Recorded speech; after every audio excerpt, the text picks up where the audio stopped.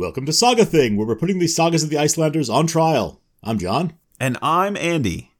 And we're back. We are. We've put the saga of Barð the Snafflesas to bed, taken a much-needed break for the end of the semester, and we're ready to start a brand new saga. Yes. John, this is our 28th saga. And it's the saga of Thord Menace.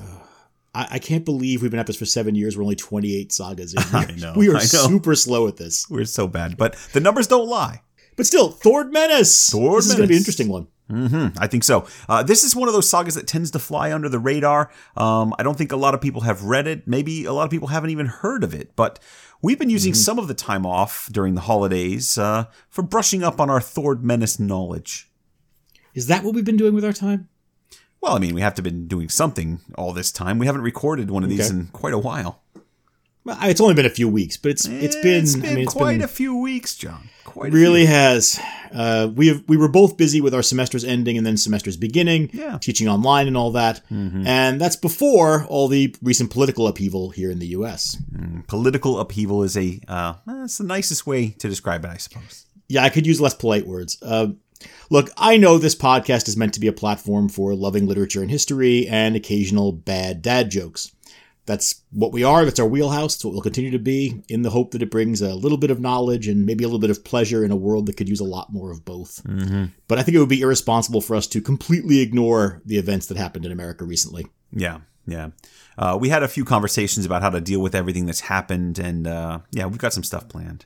So a crowd of white supremacists and alt-right extremists attacked the Capitol building with the encouragement of the then President of the United States. And that is not a sentence I thought I'd ever have to say. Yeah, I mean, obviously there's a lot packed into that, and I think it'll continue to get unpacked for weeks, months, maybe years. Yeah. But, our particular subject isn't exactly the central issue there, but I do think it's worth pointing out that there is a link that often and unfortunately develops between the world of Viking studies and ignorant white supremacists and nationalists. And as I'm sure most everyone has seen, some of the people involved in the attack were men wearing or tattooed with imagery derived from Norse mythology and runic symbols. Yeah, So one element of the thinking of the seditionists who did this is that they are justified somehow in an attempt to recover a past that they imagine validates their racist and ethnocentric worldview. And sadly, that is not a new phenomenon at all. No. But it's, I think, easily demonstrated just how wrong those ideas are. Yeah, honestly, you don't have to read all that deeply into the sagas or into the history of the Vikings to see how wrong this idea is. True. But there is a growing body of research where good people are working to establish both the historical realities and tracing the misuse of the past throughout, since the inception of medieval studies as a field, and probably even before that. And you and I have both done some reading, but we aren't experts on this aspect of the field. No. I do know that the Victorians loved their Germanic culture. That's one thing they certainly that did. Helped to get the ball rolling. And we're partly motivated by the desire to establish a purity in the past. Yeah. Right? So undoubtedly, from the beginning of the field, that's been there. That's been one part of what shapes the field. Exactly. But there are colleagues of ours who are experts, who are engaged in really great work on this history of racism and on the misappropriation of medieval ideas and images. It's a growing field. Right. And there's also really important work being done on the history of racist ideologies within medieval studies as well. A lot of that, as we said, that founding work on European medieval studies that was powered by nationalist nostalgia, right? A dream of a supposedly purer past. Right. So rather than try to speak authoritatively about this, we think it's important to focus attention on the voices of scholars who have been doing this work for years and doing it quite well. So we're going to try to bring some of those scholars onto the podcast if they're willing to come, and hopefully we'll be able to get a saga brief together on this subject for you guys. And listen, I know you're already laughing to yourselves and tittering because we've made promises in the past. And once or twice. We've joked about various briefs that have been in the works for a long time. Grettir and Beowulf, for example. Snorri Sturluson. A few others, maybe. Sons of Ragnar. Yep. But this one's going right to the front of the line. So get out of the way, Bjorn Ironsides. I feel like it's important that we get this one done. We probably should have covered this before now. Yeah, I think so. And in the meantime, while we're working on that, we will continue our study of the sagas. Of course we will, in the belief that learning about and enjoying the literature of the past is a worthy end in itself. And we hope it provides some comfort and maybe even occasional humor, a laugh. Very, very occasional. Semi-annual humor. At best. This literature, and I think we've been making this point for a long time, one thing that makes this literature so satisfying to read is that it so keenly observes the nature of people. It does, yeah. There are bad actors, terrible and twisted people in the sagas, just as there are in modern life. But this literature and the culture that created it are not a home for or a justification for white supremacy or racist ideology, full stop. Definitely. All right. There's more we could say about this, and we will in the future. But yeah, no, there is. You and I, we had multiple conversations about this in the past week. But yeah, we'll save that for another time. It's time to turn back to our immediate job of discussing the saga of Thord Menace. Right. So, Thord Menace is the story of a man who's obviously named Thord, who yes, thank you. gets into a blood feud in Norway and then another one in Iceland. So far, so good, or at least so typical, right? But as we'll see, there are nuances to Thord's story that give it an interest of its own. Right, which we have to say doesn't mean that those nuances have been widely appreciated. No, definitely not. There haven't been a whole lot of people working on this one. If you look it up in the databases or online, you'll find that there are a few, like Elizabeth Ward, for example. But most people, even most saga specialists, haven't spent a ton of time on Thord's saga. Yeah, now that lack of regard for Thord's saga extends even to editorial choices about its publication. Yes. Now, we've talked about the Islandsk Fornreach series before on here, the critical editions of the sagas, which have been slowly published over the last century, and which are, and remain in many cases, the default scholarly resource for print editions of many of the sagas. Yeah. Especially for the sagas like Thord Menace that aren't as widely read or studied. There just aren't a ton of other quality editions out there to choose from. But even there, the editors of that series register a kind of arm's-length chilliness toward this saga. Yeah. Thord's saga was included in Volume 14 of the series, which is the final volume dealing with the sagas of Icelanders, and it's a collection of what the editors called younger sagas. What one of them in another publication had called the spurious sagas, essentially the lies. As Ward points out in her dissertation, this volume was essentially a collection of less respected sagas. Yeah. And it's the only volume of the entire series that's not built around a specific region of Iceland.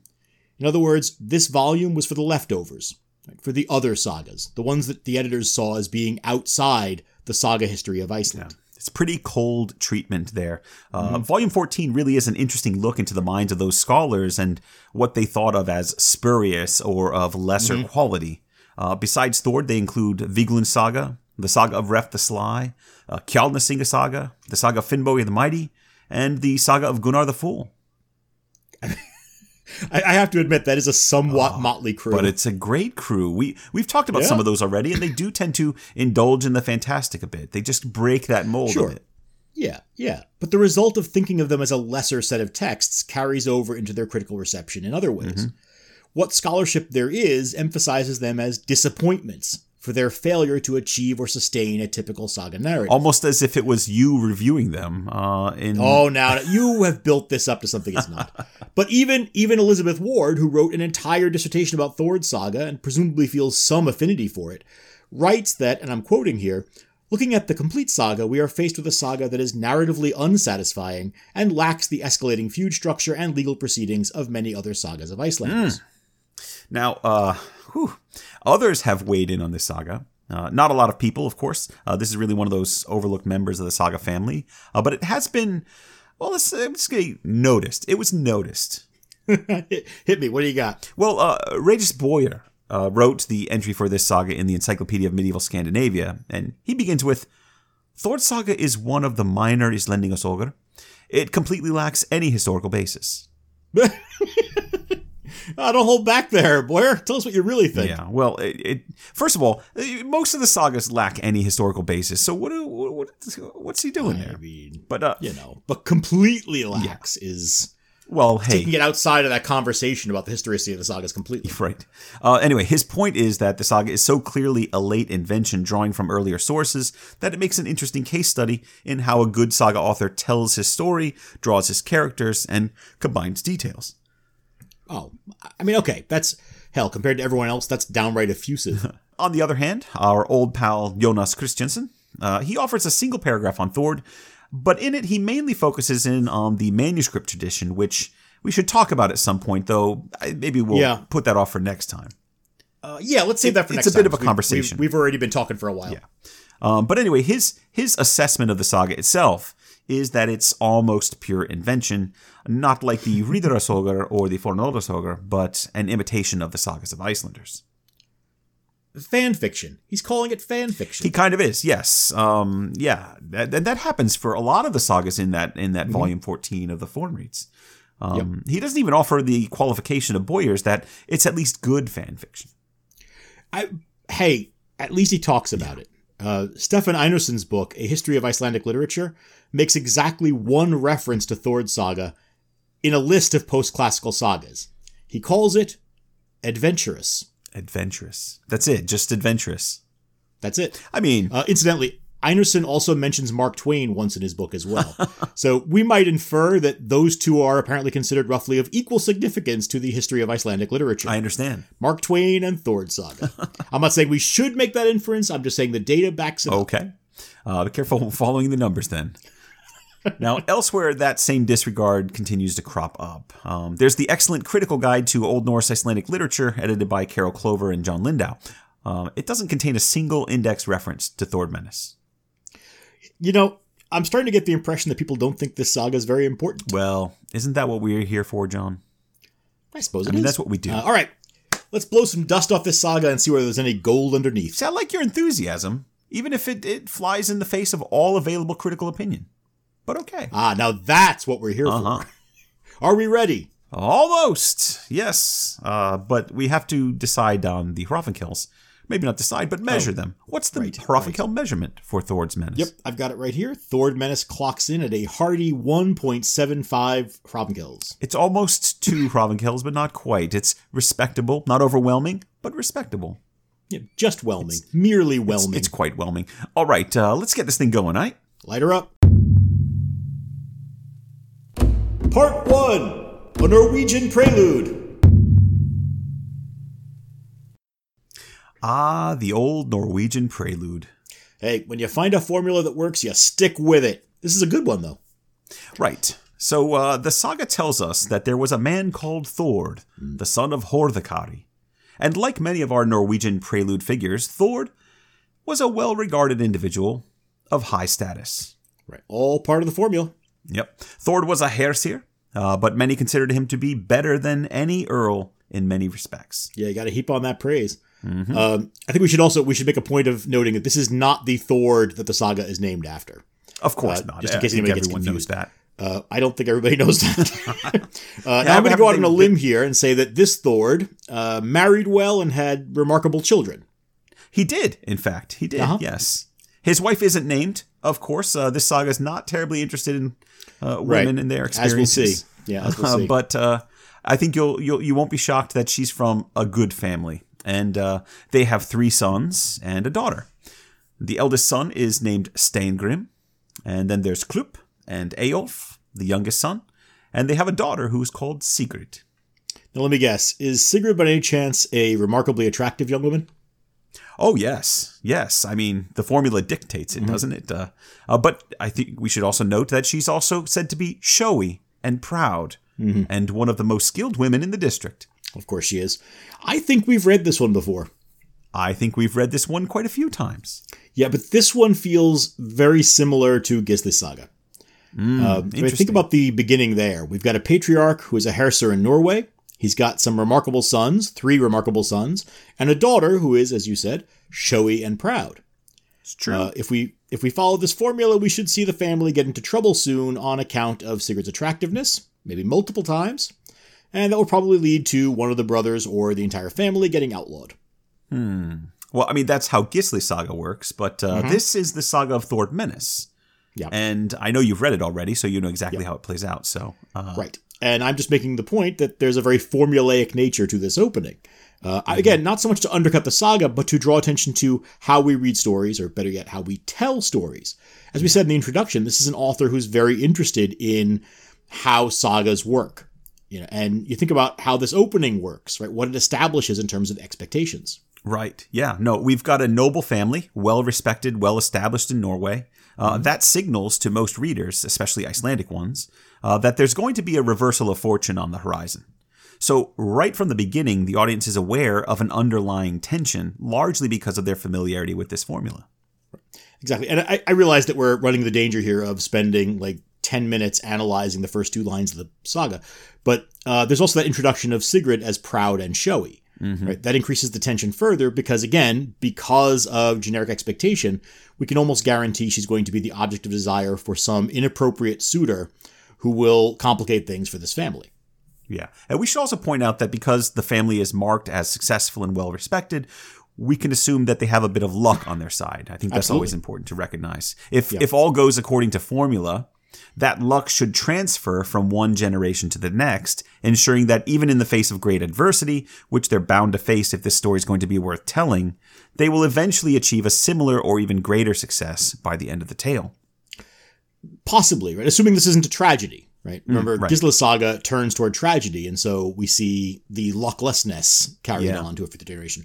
But there is an underlying notion in stories like this that the cream rises to the top, or at least shows its quality at some point in the saga. Sure. So we'll see if that holds true here.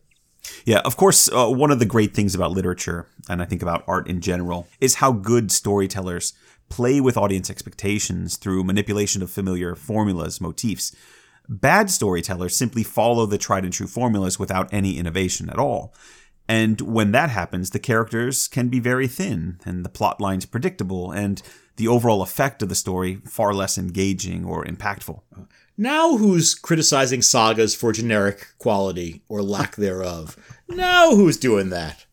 I think it is worth saying here that a good formula, I think it can have a long shelf life in storytelling and entertainment. Right? That's true. It isn't just limited to sort of one genre. Authors and audiences appreciate the comfort and entertainment value of a formulaic story. I completely agree. But good formulas are perpetuated, I think, by small, nuanced adjustments, little additions and innovations that help keep them fresh. Yeah. So when that happens, when there are those small, nuanced adjustments, it can make it harder to see where the old formula ends and where the new one begins. Something I think we see happening in the scholarly debate over the artistic merits of what have been dubbed the classical and post-classical sagas. That's valid. Certainly that's valid. But we shouldn't just completely abandon the question of relative quality. Not all post-classical sagas ring the changes on the theme with equal skill. True. Right? To put it in the terms you've been using, there's a difference in those artistic merits from one saga to another. In these first paragraphs, our author isn't establishing himself as the most innovative at changing up his source texts. But that's enough about storytelling and formulas for now. We'll have time for all that later on. We've got a lot to cover in this first section. We got derailed like 2 lines in. Oh, yeah. We do.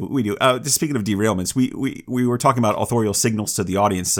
There is one more thing I want to point out about this opening before we move forward. Yeah, I'm gonna keep dragging this train, but okay. What's up? Good. Well, Thord is the son of a man named Hordakari. Ah, yes. Okay, so speaking of things contemporary audiences would be aware of. Yeah. I mean, as modern readers, I'm sure none of your ears perked up when I said Hordakari, especially if you're living in America. It's easy to miss some of those little details that add extra texture to the story for the intended audience. Are you saying that Americans aren't good at paying attention to the finer details of things? How dare you, sir? Yes, I am saying that. In fact, that's one of the things that makes Americans Americans. We're big picture people. Yeah. But that's why we're here. Even though we're Americans and we do whatever. Don't worry about that.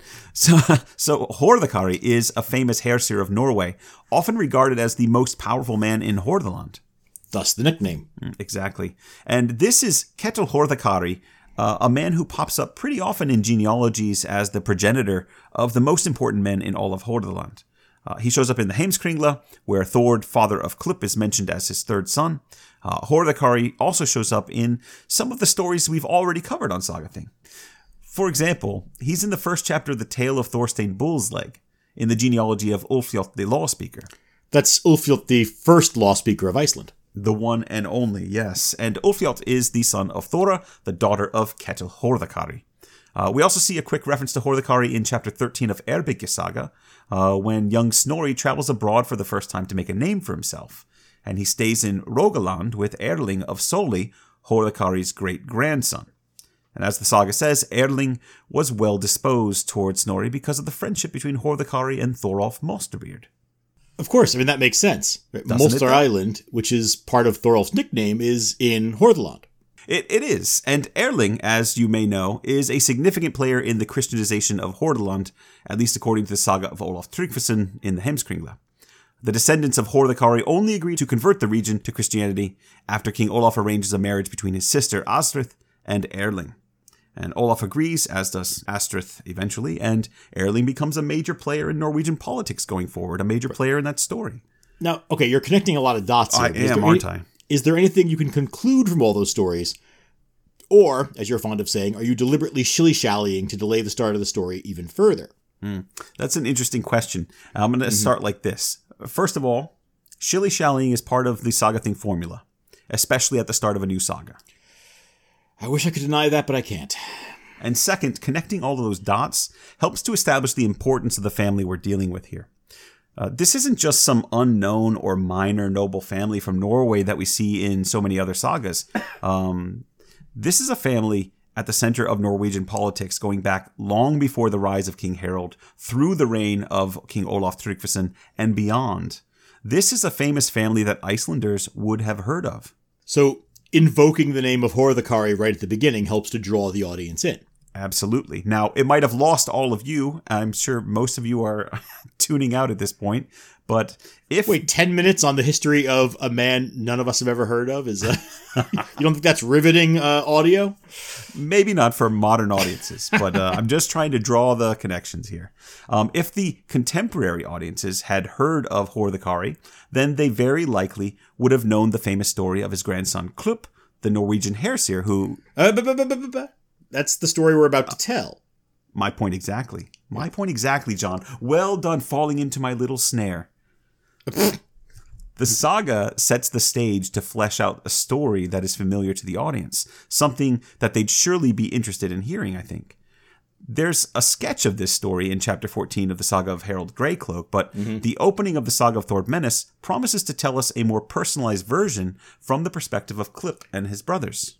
Right, and that's something that, we said earlier we want to talk about this next time, this double tradition of this particular saga. So we're going to want to pay attention to both versions of the story as we go forward then. Okay, then. I'm ready to do it now. Are you ready? I was ready 10 minutes ago when I introduced this section.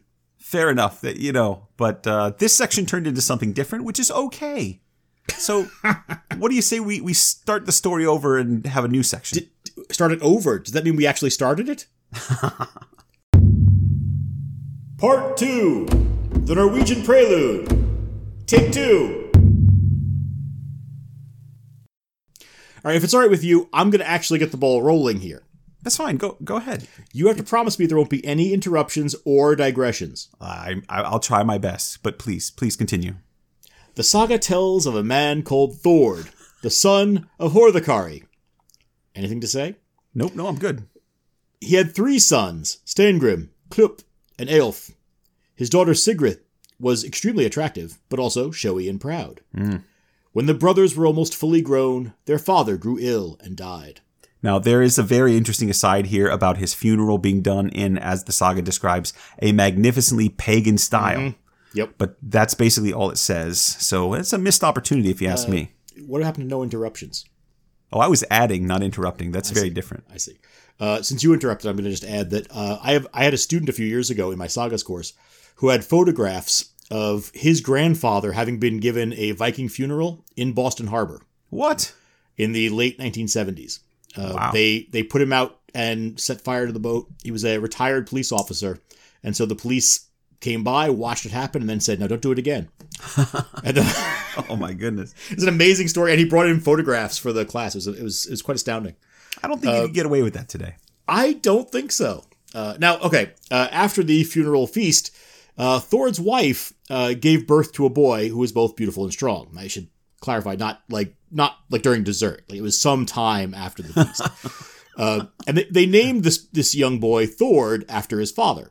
The saga reports that when he grew up, Thord was well-built and strong, handsome and imposing, strong-minded, tough with those who crossed his path, but generally popular. He was generous, affable, and a loyal friend. He was good company and an excellent all-around sportsman. He was a better swimmer than anyone else and a talented poet. That's a pretty impressive and long resume there. John, remind me again who gets to choose Thingman first when we get to judgments? Are we at tell me we're at the coin toss stage. I need a good swimmer. How quickly you forget, Andy. Now, to be fair, we recorded those judgments over a month ago. A lot has happened since then. I know I went first, and I chose Snouty the Wonder Dog, which is a great choice. Wonderful choice. Everyone's writing about it. I just don't know. I don't know where we're at in the rotation. Was that because I was, what's going on? Well, here's where we are. We're at the point where I let you go back and listen to the judgments if you can't remember. Or better yet, wait until the judgments of this saga and find out. No. Nope. That means you're going first, doesn't it? Just wait and see, Andy. It'll all be clear in a few episodes. Come on. Damn. All right. Now, according to the saga, Norway was then being ruled by the sons of Gunhild and Eric Bloodaxe. Now, this is a couple we've obviously met many times. Yeah.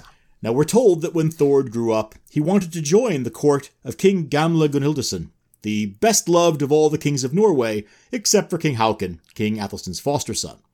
Now, see, this part is a little confusing to me. John, remind me when Gunhild's sons became the ruling lords of Norway, because I think that's kind of important. Yeah, the timeline here is a little fuzzy. We've been over it before, especially back in Egil's saga. Yeah. But it bears reviewing here.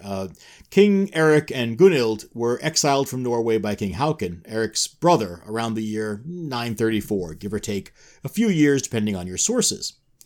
Now that's when they flee to the west and eventually set up shop in Northumbria for the remainder of Eric's life. Yeah, and this is the problem for our narrative, because Eric's sons returned to Scandinavia after their father's death in 954 and attempt to overthrow their uncle, King Haakon.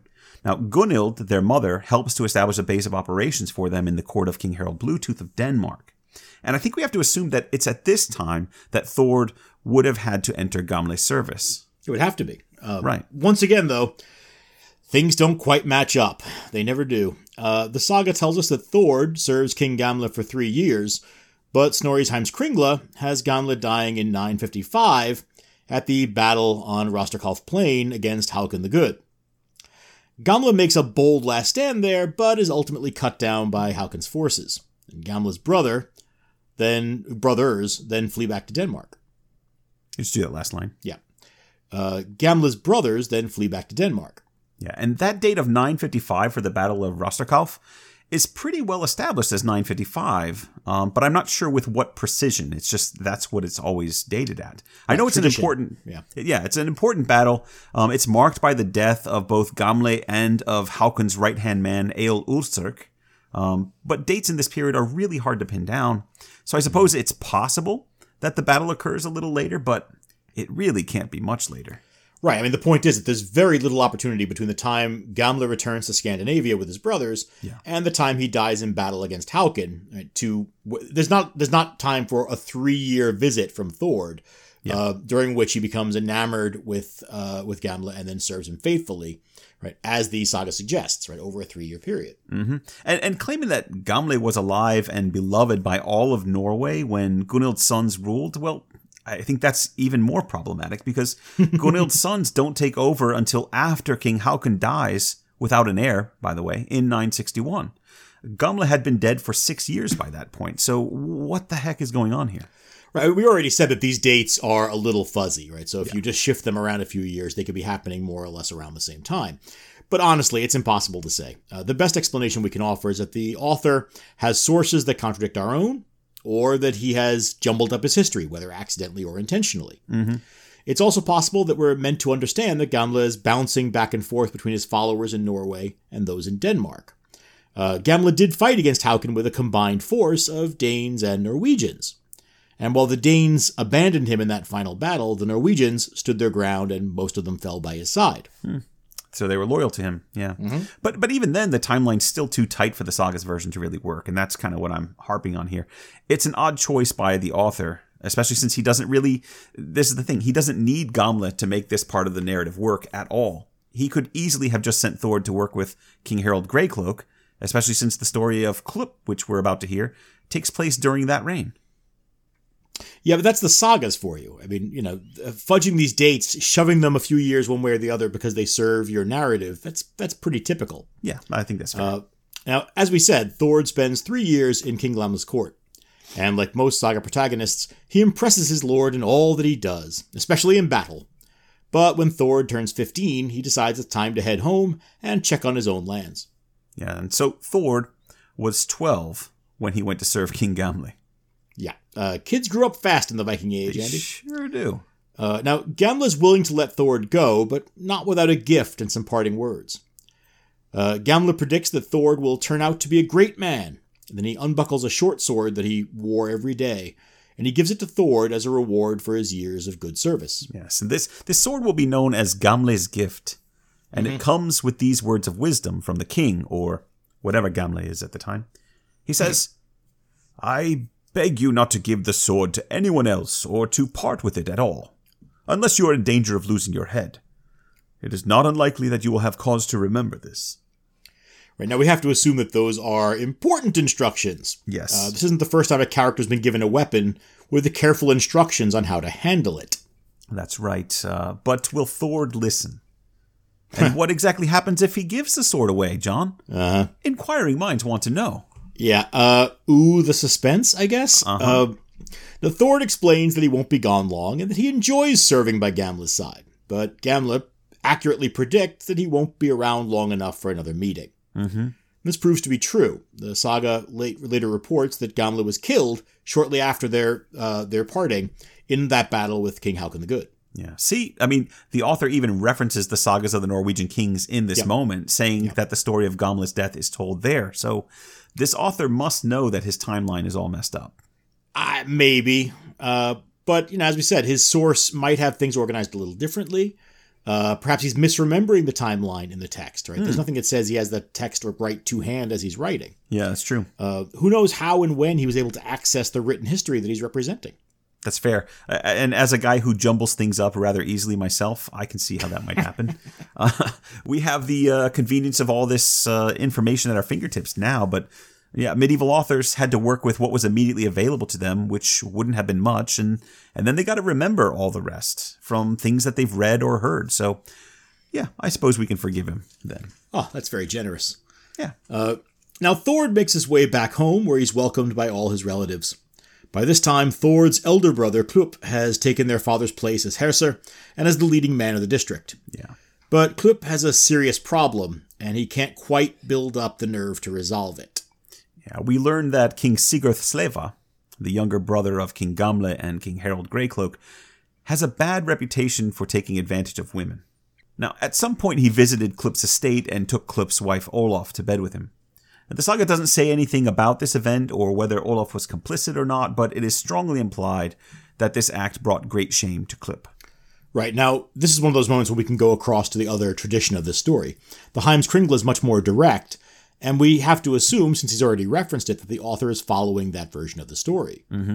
There we're told that King Sigurd visited the estate of Herser Klup one day when Klup was not home. Olaf, being a gracious hostess, gave Sigurd an appropriate welcome, honoring him with a large banquet and plenty of alcohol. Now, late that night, Sigurd went to Olaf's bed and forced himself upon her. He then left the next day as if nothing had happened. When Klup learns of the assault, he plots a swift vengeance with his kinsmen, and it's worth noting that in that version of the story, Thord isn't mentioned at all. Yeah, but this is Thord's saga, and in this version, it is suggested that Klup is uncertain about seeking vengeance against King Sigurd. Thord, being a man who is strong-minded and tough on those who cross him, urges Klup to strike back at Sigurd to repay him for the grave offense. Now, John, why don't you read Thord's words to Klup real quick? I think it's worth addressing what he says there. Sure. Thord says, "What is this, Klup? Don't you want to wash your hands of the shame King Sigurd has heaped on you? If you allow him to insult you by using your wife as his mistress without seeking revenge, you will become a public spectacle and be scorned by everyone, and you'll never achieve the acclaim your ancestors had. Even though the odds are against us, it is better to lose our lives with honor, if that is our fate, than to suffer such an insult without doing anything. I hope you're prepared to keep going with that voice, because you're going to be Thord throughout this whole saga. Am I? Yes, so I hope you're ready. Bloody hell. All right, now, on the one hand, we have Thord urging his brother to avenge the assault on Olaf, though the terms are somewhat different here than in the Heimskringla. But I find it quite interesting that here the question isn't so much about the effect on Olaf or the trauma she may have suffered at all. Sigurd's abuse of Olaf is viewed as an affront to Klup himself, to the family. It's the shame heaped on Klup, not Olaf. The insult is to Klup, and more broadly to the honor of the men in the family. Again, not to Olaf. Right, that's exactly it. We said earlier that this saga is simply not as interested as some in the stories of women or in the plights of women. But in this culture, even in the Christian culture that produced this saga, this is a question of honor. Right? And that's going to be tied up in this. As much as early Scandinavian culture may have afforded women greater respect and legal protection than women in other parts of medieval Europe, for the most part, they were still viewed as extensions of their husband's authority, and they are occasionally regarded as commodities. Abuse or theft to a man's property or to a woman under his protection was an attack on the man himself. And in this regard, sexual assault can be used as a tool or a weapon to establish superiority or to strike at one's enemies. First, there's the domination over the woman being assaulted, but then more significantly, an implied domination of the assaulter over the male relations of that woman. Yeah. No, I agree to an extent, or I guess I should say I agree completely, but I want to maybe qualify the idea a little bit, because it seems naive to me to assume that within the world of the real people who experienced things like this in the Viking Age or in the age when the saga was written, that they didn't acknowledge the woman's suffering at all. I mean, to me, that would be hard to dismiss in the real world. Oh, yeah, absolutely. No, I don't mean to suggest that quite a few texts deal with the trauma of that experience. Remember, we saw that in Barth Saga. Right. In fact, that suffering, the pain and shame a woman might feel after such a horrific act would, I think, no doubt drive the men in her life, her husband, her father, her brothers, her sons, and close friends to feel a vengeful wrath as they watched their loved one process what has happened. So for the men, there's a sense of shame, whether misplaced or not, that they were unable to protect her. And so they begin to feel a sense of humiliation and a deeply personal violation too, as their own weakness is exposed, their inability to safeguard that which is most precious to them. So I have no doubt that this was part of the response. What is noteworthy here, and in most of saga literature, is that the experience of the woman and her feelings about such a deeply personal transgression are deemed secondary, or here not worth mentioning in the saga narrative at all. Yes to both points. I think it's important to acknowledge the distinction here, right? The literary tradition may disregard the experience of women, but the story we can infer that the men aren't merely treating the women as commodities. Their response, even when taken as a personal affront, is grounded in emotion, right? In a complex psychological processing of trauma, perhaps even empathy. Yeah. But our sagas are so focused on the male experience that it reinforces the notion that the experiences of women are less significant, or that their trauma is less significant.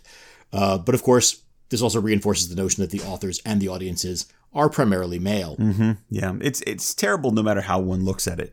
And, I know this is a sensitive conversation and it's something difficult to talk about even today, but I think it's important to talk about these things. Literature can be a valuable source of inspiration and reflection, and an important avenue for opening up difficult conversations. Yeah, I agree. Now, moving back to Thord, he's taking the position that an assault on Olaf is a direct attack on Klup and on the family. Right? In political terms, he's right. Yeah. Klup is a powerful figure in Hordaland, and King Sigurd's despicable act serves as a stark reminder of what he sees as the limits of Klup's authority. Yeah, and Thord's speech is designed to pose an important question to the audience, introducing, I think, a major theme for this saga. How does one respond when honor demands retribution against a political superior? Thord's position is clear. Even though the odds are against us, it's better to lose our lives with honor, if that is our fate, he says, than to suffer such an insult without doing anything. Yeah, he's going to make a good Icelander, isn't he? Yes, he is. Yeah, Thord may have been born in Norway, but he's an Icelander through and through. Now, inspired by Thord's speech, Klup gathers his brothers and a large band of men, and they march over to Uppland, where they've heard King Sigurd was holding a feast. They surround the house, and Thord cries out that whoever enters last should come out first. It's an odd thing to say, but Thord is really encouraging the men to be bold and to rush into the fight. Yeah, the last one in is a rotten egg and all that. Exactly. Right, so Klup enters the hall first, then Thord, then Steingrim, then Eyjolf, and then the rest of the men are following in. And when Klup comes before King Sigurd, he swings his sword quickly, striking down on the top of Sigurd's head and splitting him open down to the shoulders. We have just witnessed the assassination of a king in Norway. That's right. It's kind of a big deal. And as soon as their target has been dealt with, Thord and his brothers quickly make their way back toward the door. But Thord then hears a horrible crashing sound. And when he turns around, he sees that Klup has been dealt his death blow by Hrold Ogmundarson, another grandson of Hordakari and a close kinsman of theirs that they hadn't seen when they came in. Yeah. Now, Hrold has... One of, we should be clear, this is one of Sigurd's men. Yes. Right? He's their cousin, but he's allied with, he's loyal to Sigurd. Exactly. Now, Hrold had also killed another of the Thorison's men, and seeing this, Thord struck out at his kinsman and sliced Hrold in half just above the hips, which is going to become one of his signature moves. Yes. But it's also important to note that in a moment like this, Thord sees no problem with killing a kinsman if his honor demands it. Well, and his kinsman just killed his brother, so... Absolutely. But we'll see later on in the saga that he relies at times on other people not making that decision. Now, by this point, all of Sigurd's men had their weapons in hand, and the Thordisons are now kind of really mired down and fighting their way toward the door. Thord puts the sword that King Gamla had given him to good use and hacks a path through his enemies toward the door. Without their lord to drive and organize them, Sigurd's men give in quickly, and they fail to chase Thord and his brothers once they flee out the door and back to their home, where Thord reports their adventure in verse. My words are of war waged by the shield wall's whalemakers, where Klup smeared his sword in Gunhild's son's blood. Then in the hall was halted, hacked down by the helmet god. Wielding my weapon there, I worked death on 4 sword trees. Nicely done, Thord, and thank you for keeping count of all of that. It's very handy when they put that in the verse, isn't it? Yeah, although I suspect the overall body count is higher than the 4 that he killed. Either way, news of Sigurd's death travels fast and soon reaches the ears of King Harald Greycloak. And needless to say, he's not terribly happy about the death of his brother. And he quickly sets plans to have the Thordisons tracked and killed. But he's so far up north that the Thordisons have just enough time to make some plans. Yeah, they feel quite certain that staying in Hordaland is just no longer an option. Smart. King Harald and Queen Gunhild are simply too powerful to engage in open warfare with. And so Thord, Steingrim, Eyjolf, and Sigrid sell all their lands and agree to strike out and make a new life for themselves in Iceland. Yeah, Sigurd's extremely attractive, I hear. And showy. And proud. Here we go again. Part 3. A familiar face. Ooh. Who's the familiar face here? You don't know? No. Should I? Yes. Hold on. Let me set the scene first. No, who is it? So the Thordisons and their sister set out for Iceland in early summer. They sail for nearly a month before arriving at the Westman Islands off the southern coast of Iceland, which suggests that they either had a very bad passage or they made a few stops along the way, since it should not take more than a few days to get from Norway to Iceland. Yeah, but okay.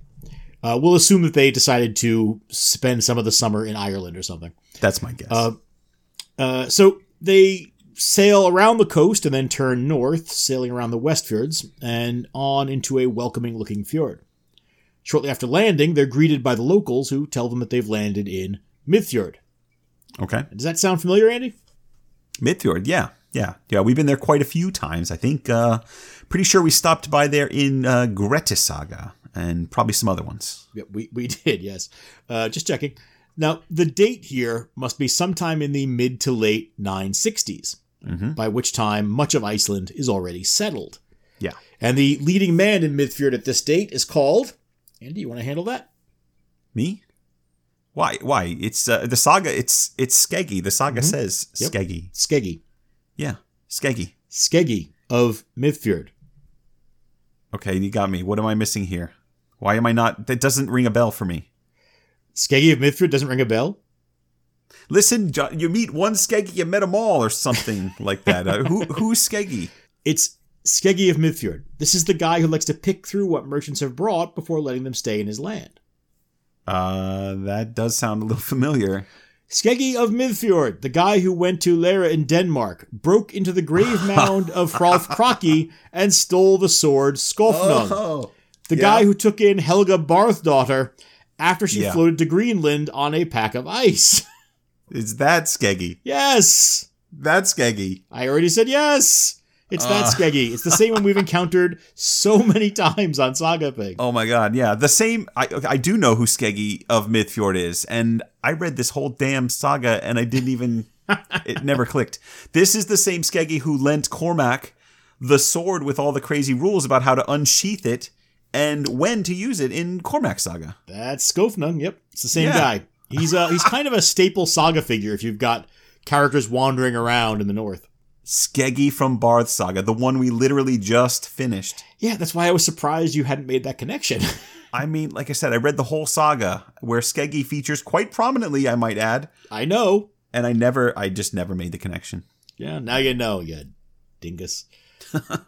Well, one man's Skeggi is another man's Skeggi, as they say. It's hard to keep track sometimes, you know. I'm good with it. I knew where Midfjord was and all that. Yeah. Well, we'll see. Moving forward. Skeggi is the Gothi of Midfjord and the surrounding districts. He has many children, but for the purposes of this story, the important one is a young boy called Eith. And of course, you might remember Eith as well from Barth Saga.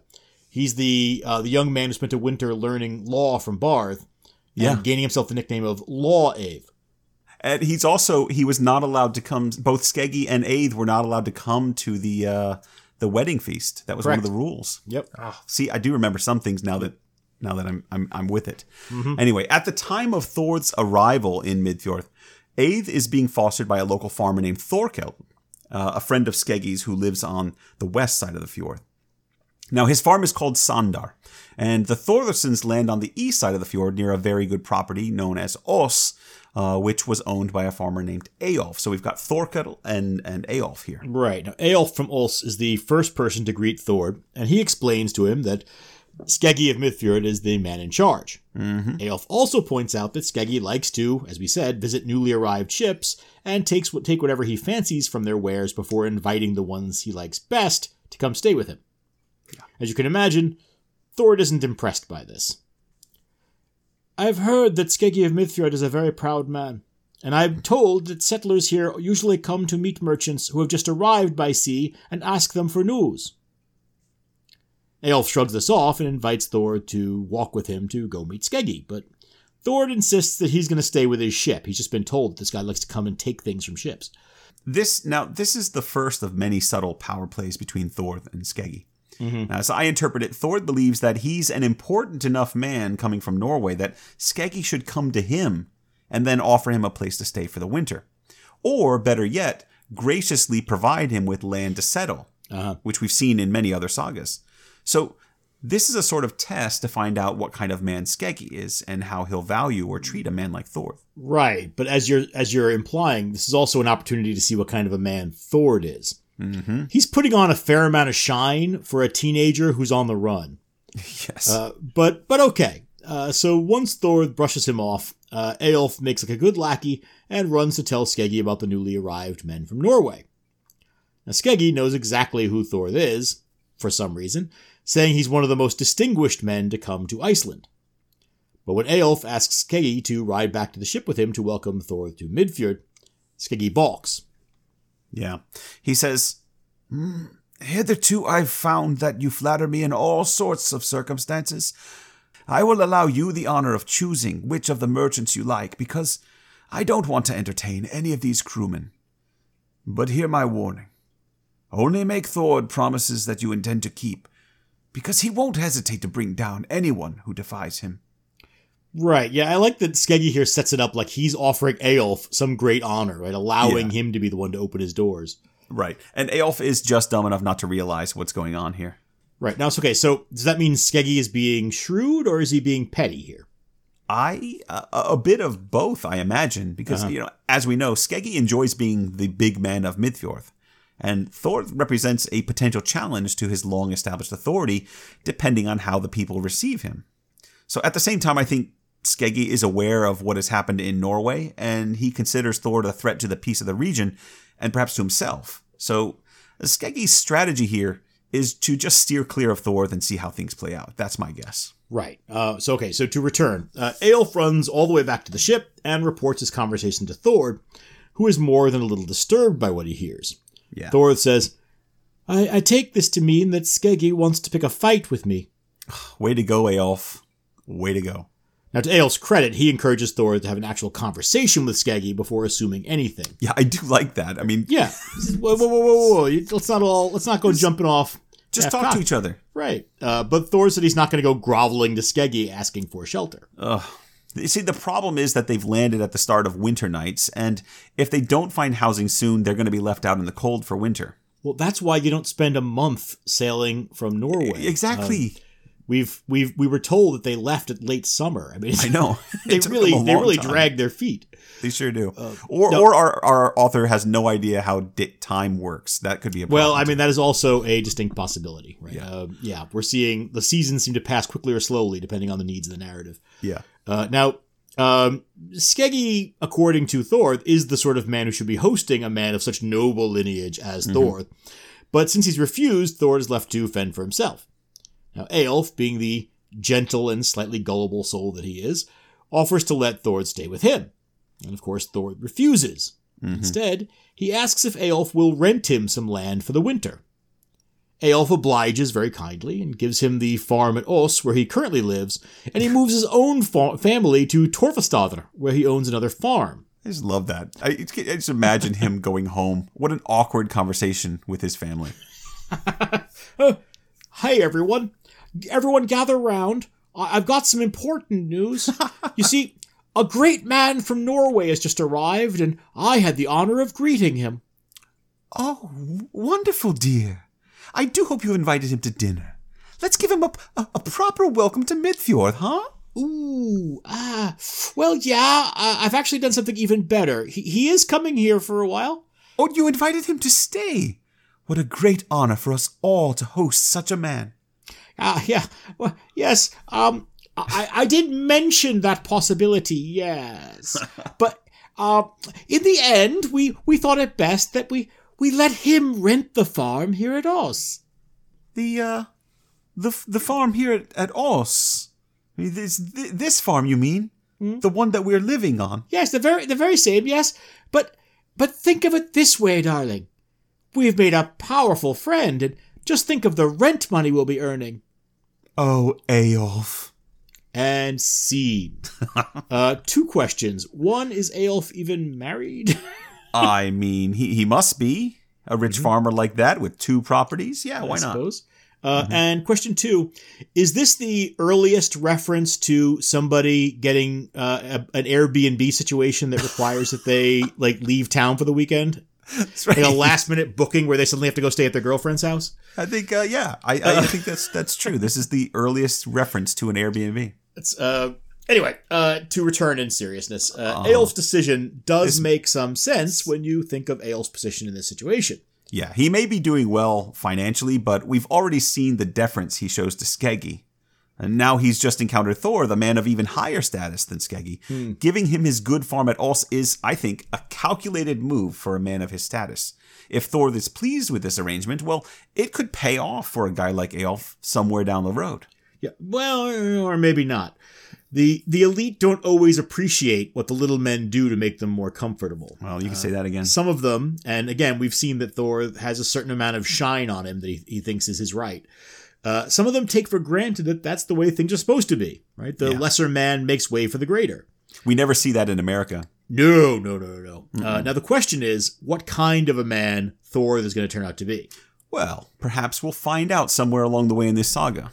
But for now, Thor settles into Os in Midfjord with his brothers and their sister Sigrid. Showy and proud.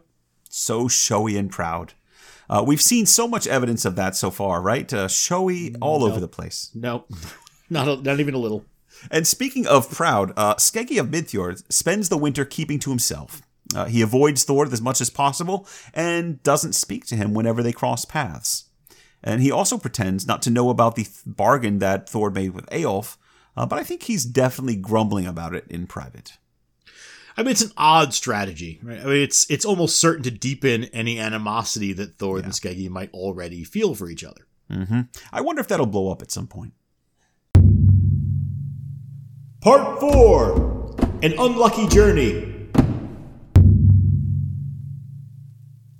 So Thor and his siblings quickly settle into Midfjord, and that winter they take part in the games, and Thor impresses the crowds with his strength and agility. And before long, Thor becomes quite popular in the district, which is exactly what Skeggi was worried about. Right, now the saga at this point kind of tips its hand a bit. Sagas normally don't tell us a lot about the internal kind of motivations of characters. This saga makes an exception here. It tells us that Skeggi is jealous of Thor's popularity, and that he's growing concerned that Thor would want to make himself chieftain of Midfjord. Right. There's no indication that this is true, I think, but... But I think it's a logical conclusion for Skeggi to have reached, right? He's an ambitious man himself, and he sees ambition in others. He sees which way the winds are blowing, and he's upset at the prospect of being overshadowed. I agree, yes. Now, Thor keeps himself busy that winter building a ferry down by Midfjord Estuary. In fact, his actions building things is going to become a part of his character. Like Gisli or Ref. Yeah. He spends most of his days down there working on the ferry so that it's going to be ready to join the spring fishing off of Strandir. Right. Now, at Yule, Skeggi is feeling festive and invites his friend Thorkel, the man who's fostering his son Eith, to join him for the Yule feast. Thorkel and his wife prepare to leave Sandar on the day before Yule. They set out with Eith to visit Skeggi's farm. Unfortunately, the weather had turned recently. Yeah. In addition to heavy rains, a thaw had set in, melting much of the snow, and this caused the ice in the upper part of Midfjord River to break up. Now, in normal conditions, Thorkel could have simply walked across the river, but with the melt, the river itself became impassable. And John, I spent a fair amount of time looking at the river in Iceland, and now I want to just go there and hang out. It's so beautiful. Great Andy, fishing. We are 11 months into COVID, or 10 months into COVID lockdown at this point, and I would go anywhere where I could go and relax and maybe do a little fishing. It would just be so beautiful. Well, anyway. So the easiest route to Skeggi's farm at Reykjavir is cut off now. He could, the saga tells us, go back down to the fjord itself, where it's calmer, and use a boat to cross the fjord that way. But I get the impression that Thorkel and his wife and Eith have already walked from Sandar down to the river to see about crossing. There's a boat there. Right. He decides that walking downstream to the fjord, finding another boat, rowing across, and then hiking back upstream to Reykjavir is too much work. And it's not that far, to be honest, if you look at a map. But Thorkel sets his mind to crossing the river in a boat here, where the ice is breaking up and things are moving really fast. Right. Now, Thor is down by the shore. He's working on his ferry project with his brother Steingrim when he sees Thorkel launching a boat with his wife and Eith. Now, there's a reason why this is the spot where Thor has been asked to build a ferry. Yeah. It's a dangerous place to cross in a little boat. And of course, he knows this, and so he calls out that the river is too dangerous to cross. Yeah, but Thorkel isn't having it. He shouts back, "You look after your little building project, and I'll worry about my journey." And then Thorkel pushes the boat out into the river, and just as they reach the deepest part of that river, the freezing river, the ice began to melt very quickly, breaking up and rushing down in huge chunks. And the boat is then caught in the current, bashed by the ice, pushed downstream, and suddenly the boat is probably pinned just long enough to let the water rush over the side, and the boat capsizes. So Thorkel, his wife, and Skeggi's son Eið all plunge into the freezing water. And Thorkel manages to grab them both and drag them to the keel of the boat, but they're all being pushed out into the fjord now on this fast current. Right, and now Thord and Steingrim watch all this, and as Thorkel floats by, Thord can't help himself. He calls out, "Hey Thorkel, I'll look after my building project, and you worry about your journey." It's a good line, but it's not cool. It's at not all. cool. And Steingrim agrees it's not cool. He says, "Do the right thing, brother. Show off your swimming skills and help those people because their lives depend on it." And I like that he appeals to his brother's sense of pride here, goading him into action by stroking his ego, not his sense of morality. Yeah, I don't think you have to be around Thor very long before you realize that he's quite proud of himself in many ways. But it works, right? Thor strips off his outer clothing and dives into the water. He swims out toward the boat, breaking ice as he goes and shoving it out of his path to clear away. I love that detail. Yeah. You could just say he swims out there, but he's a human icebreaker. Right. No, he's like dropping elbows on the ice as he goes just to show it who's boss. Now, when he reaches the boat, he grabs the boy, Eið, first and swims back to shore. Mm-hmm. He tells Steingrim to warm the boy and then heads back out to the boat again. And this time he takes Thorkel's wife, who remains nameless, and he brings her to shore. And finally, he swims out one more time to rescue Thorkel, who's on the verge of death by this time because of the cold. Yeah. And when he returns, finally, Steingrim asks him why he rescued the boy first. Yeah, now Thor may be proud, but he's got a brain on him, and he says, "I brought Eið back first because something tells me that this young man will be very useful to me and will save my life. I brought Thorkel back last because I thought he would be best able to stand the cold." Yeah, he's actually right about that, but only kind of. Because I looked into this. Women's core temperature is higher than men's on average. And that means they will succumb to hypothermia more slowly. Yes, I'm sure that's exactly what Thord was thinking. But the problem is that while their core temperature might be higher and they may resist hypothermia longer, their extremities, their hands and feet, tend to cool at a much faster rate than men's, again, on average. So this means that they will lose the ability to swim or to hold on to the debris, keeping them afloat faster than men. So while Thord is wrong that Thorkel could withstand the cold better than his wife, he's right that Thorkel could survive longer in water clinging to that boat. I feel like you're playing into a lot of stereotypes about men and women. I looked into science, John. I understand that... Now, granted, it was Google Web Science, but it was science. I understand that men clinging to boats upturned in icy rivers are also less likely to ask for directions. Now, I don't know if Thor is really thinking all that hard about the relative core temperatures of men and women, to be honest. He does add, plus I thought Thorkel's death would be the least loss. Aha, there you have it. Mm-hmm. There's the kicker. It's maybe the most important event of the saga that happens at this point. Hit me with it. I'm ready. What's the most important event? Okay, well, Thorkel and his wife change their clothes, and they soon feel much better and warmer. Wait. That's it? They change their clothes? Just be patient. Okay. They prepare to continue on to Skeggi's farm at Reykjavik, but Eið doesn't go with them. But why not? Because Thor has invited young Eið to come and stay with him at Uls, and Eið gladly accepts. So let me get this straight. Eið is going to wave off Thorkel, his foster father, and send him on his way to Skeggi, his real father's Yule feast. That's right. And then he's going to go spend some quality time with his father's rival, Thor. That's exactly what Eið is going to do, yes. I do not think Skeggi's going to like this one bit. Well, the problem is, as we've seen from Barth's saga and this saga, Eið is a young man who's desperate for a male role model. He really is. I mean, he clings to Barth for a winter to learn law. He's been following this idiot Thorkel around for a while. You're right. And now here's Thor, elbow-dropping ice flows, and proving himself to be quite the man. And now Eið has clung to him. This is a young man who really needs a father figure. He really does. Well, Skeggi's right there. Right, but speaking of Skeggi, I imagine he's going to be rather upset when he finds out that Eid's newest father figure is in fact Thord. Yeah, well, he is upset. So when Thorkel shows up without Eid and tells Skeggi about the unlucky journey, well, Skeggi has a premonition that he's going to come to wish that Eid had never encountered Thord. Mm-hmm. But surely the foster relationship Eid has with Thorkel carries some weight? You might think so, but when Yule is over and Thorkell stops back at Ulst to pick up his foster son, Eith says, I'm not going with you. That's the last time you're going to try to kill me. No. And Thorkell sort of glumly responds, well, I would no more have killed you than myself. Which is technically true. They were all going to die. Right, exactly as likely to kill Thor as himself. Yeah. So Thorkell heads home without Eith, and he's now out of the story. Yes, but the real story is only beginning. Ooh, very nice. Part 5, Gimli's Gift.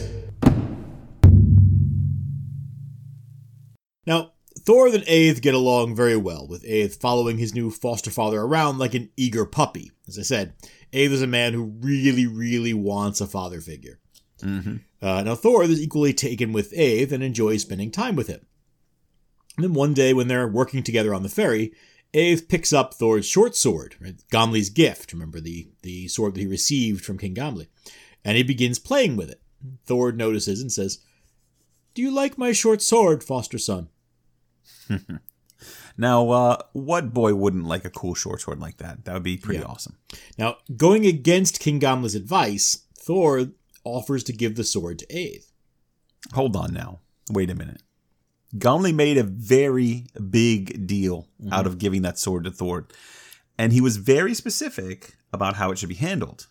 Well, okay, to be clear, what he said was that Thor should not give the sword to anyone or part with it unless he's in danger of losing his head. And he also did say, you'll have cause to remember this. I think what's happening here is that Thor anticipates further trouble with Skeggi, and he sees Eith as a way of avoiding that fate, right? Avoiding a kind of a death at the hands of his rival.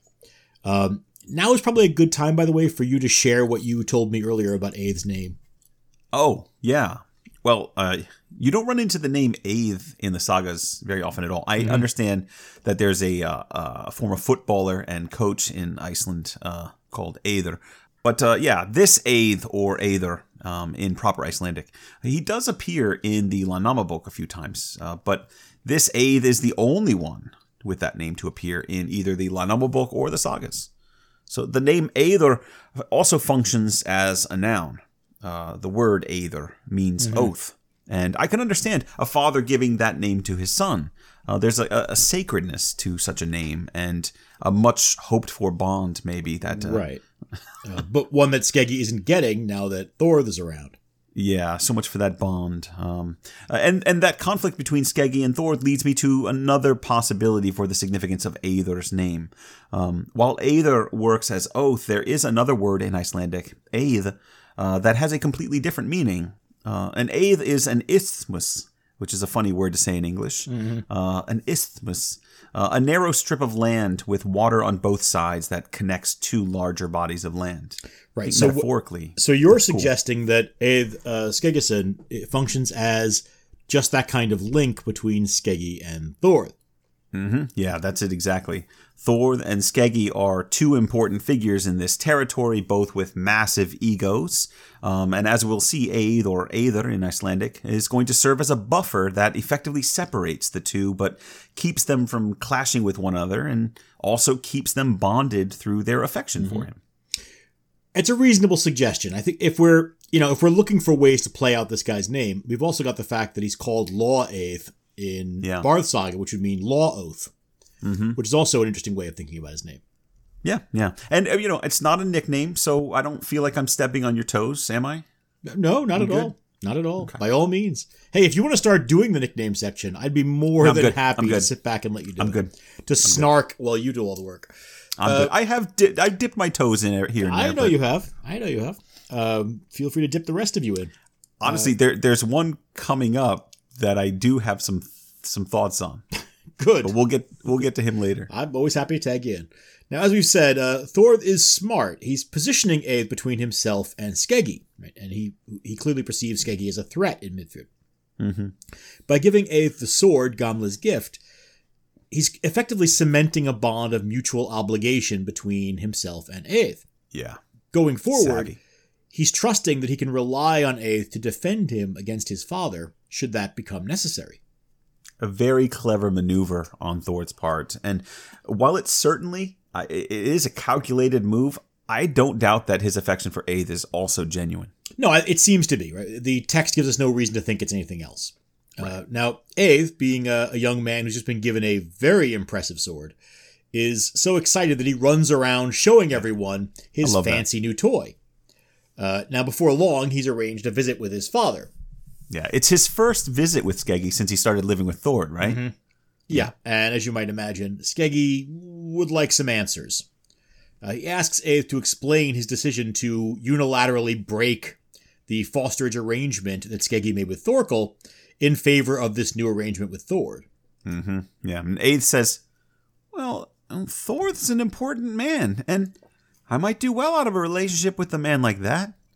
Thorkel was petty and foolish, but he might have even killed me through his rashness and stupidity, but Thord saved my life and gave me a rich treasure besides.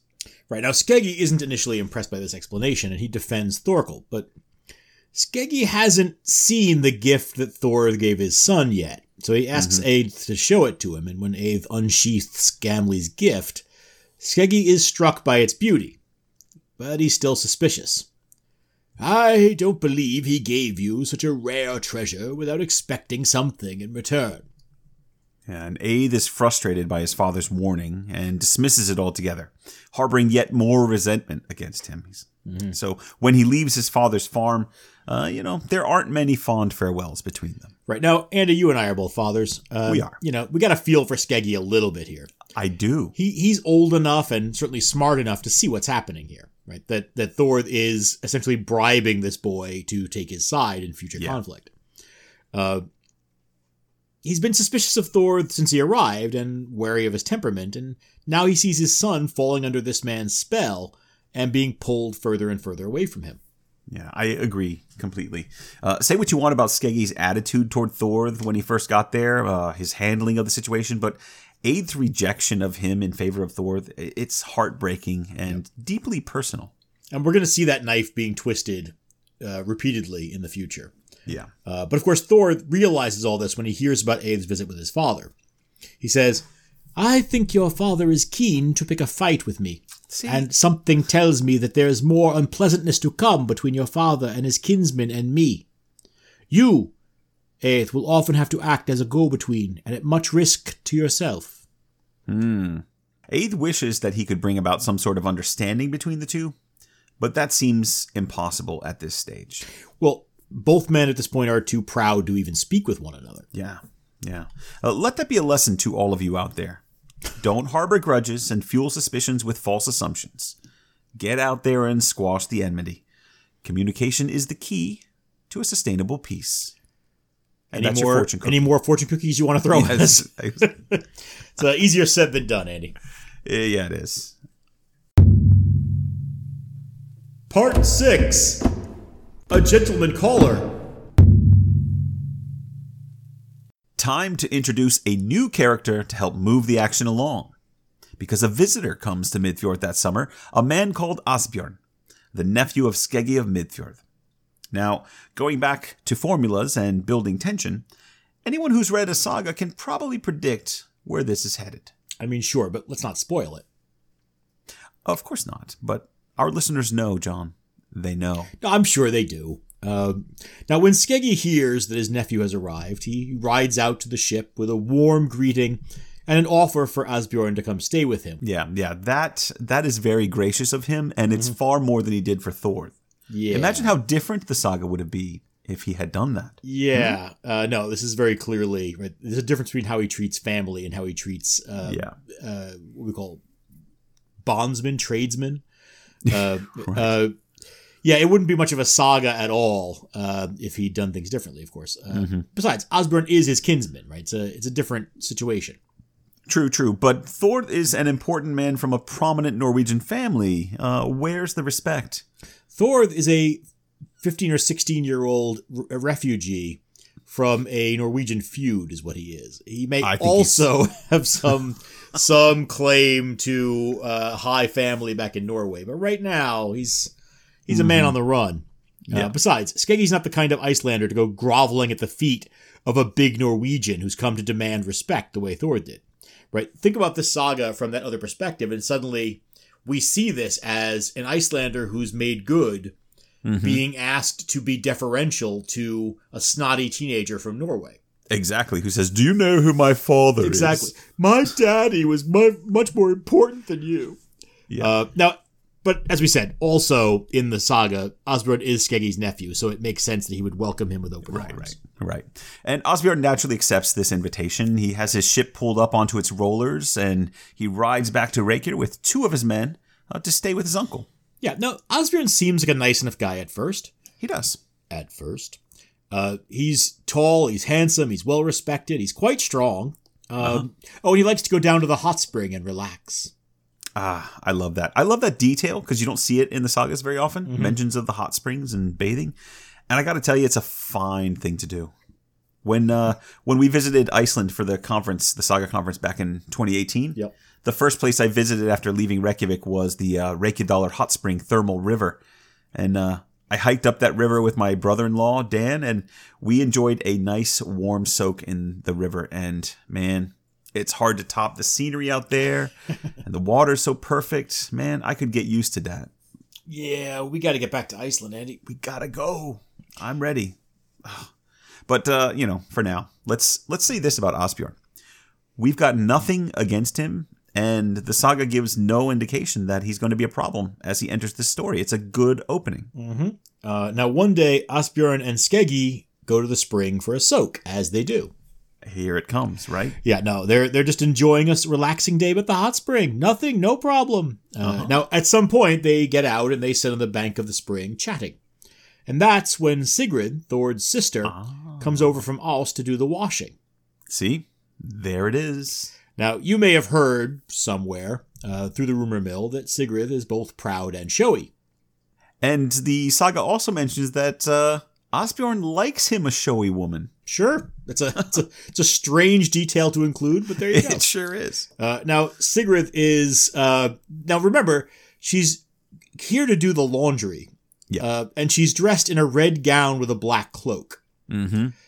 She's put on her best to go down to the river and beat shirts. You never know who's going to be down at the spring. That's John. right. That's right. We said, proud and showy.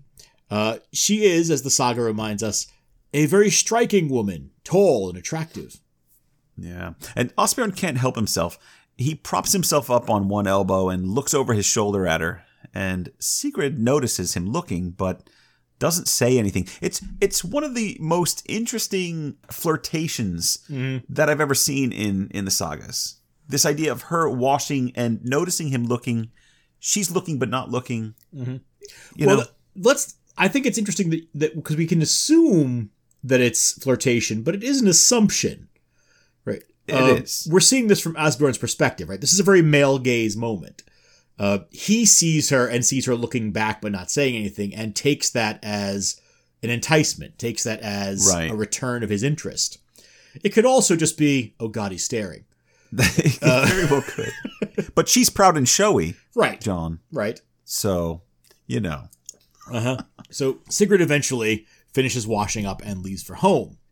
Asbjorn at that point turns to Skeggi and asks who that pretty woman was, adding, she just might win my heart. Pretty woman. Oh, dear. Washing all the laundry. Pretty woman. Wow. Yeah, sorry.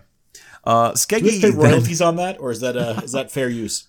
I think that's fair use. I said laundry, so we're good. Oh, right. It's parody. Yeah. Now, Skeggi tells him that Sigrid is the daughter of Thor, the son of Hordakari, and he adds, I advise you to have nothing to do with that woman. Her brothers are fierce, violent men. Do you think they would spare you if you crossed them? Given that they killed King Sigurd Sleva, son of King Eric Bloodaxe? And Asbjorn isn't moved by this. He just says, I thought I'd be my own master in this country. There's that independent spirit. But Skeggi isn't having it. He says, we'll see how independent you are when they finish with you. And so their day at the hot spring ends on a sour note. Right, now we should note that Skeggi has finally dropped another clue about why he chose not to greet Thor and his brothers when they arrived in Midfjord the previous week. Yes. There's a certain amount of risk in welcoming and harboring enemies of the Norwegian crown, especially if that includes Gunhild, the Mother of Kings. Right. Yeah. This is something we saw in Egil Saga when Skallagrim invited Björn Brynjolfsson, who had eloped with Thora of the Embroidered Hand. Remember, they were on the run from powerful men in Norway, including Thorir the Hairseer and King Harald Fairhair. But they didn't tell Skallagrim about this bounty on Björn's head, and they stayed with him in Borg all winter before finally admitting to the danger that they actually put him in. Right. Now, if Skeggi of Midfjord had heard rumor of the Thordison's attack on King Sigurd, then he would also know that Gunhild and Harald Greycloak would be absolutely gunning for Thor. Mm-hmm. So rather than borrow trouble, he opted to give Thor the cold shoulder. See, it makes a lot of sense. Mm-hmm. If all Skeggi knows of Thord is what he heard about the encounter with King Sigurd, then he's probably going to assume that he's a dangerous individual who will bring bad luck and chaos wherever he goes. And John, if I'm honest, he's not wrong. We've already established that Thord is a proud man. Look how he constantly assumes Skeggi's begging for a fight. Mm-hmm. Maybe Skeggi's just looking to avoid conflict. I mean, unfortunately for Skeggi, he keeps getting drawn closer and closer. Right? He's being pulled into Thor's sphere of influence no matter how hard he tries to avoid it. Yeah. His own son has chosen Thor as a foster father, and now his nephew Asbjorn is infatuated with Thor's sister. Say what you want about Skeggi. I feel for the guy. What a mess. Sure. Meanwhile, Sigrid has arrived back home in Os, and when Thor sees her, he says, Why are you so pale, sister? It looks like Asbjorn's cesspool hog has taken the color from your cheeks. There's the one. Cesspool Hog is a great nickname. I liked it so much that this is one I had to look up. Yeah, no, I looked it up too, but it's my job. Well, I mean, I know we're going to cover it in Judgments, but let's do this one now because I have some thoughts about this nickname and we need to decide what we're going to call him for the rest of this vignette. All right. Spoiling my fun. This is like one of our best options. Well, we can review it, you know. That's fine. It's fine. Okay, time. The nickname in Old Norse is Vesugalti. Literally, it's a galtu, a hog of the Vesa, the pool of stagnant water. So cesspool isn't entirely accurate, more like backwater or eddy or still water, but it gets the idea across. Yeah, see, so yeah, I agree with you. Yeah, it's accurate, but not entirely accurate. So I came up with an alternative. Okay, let's hear it.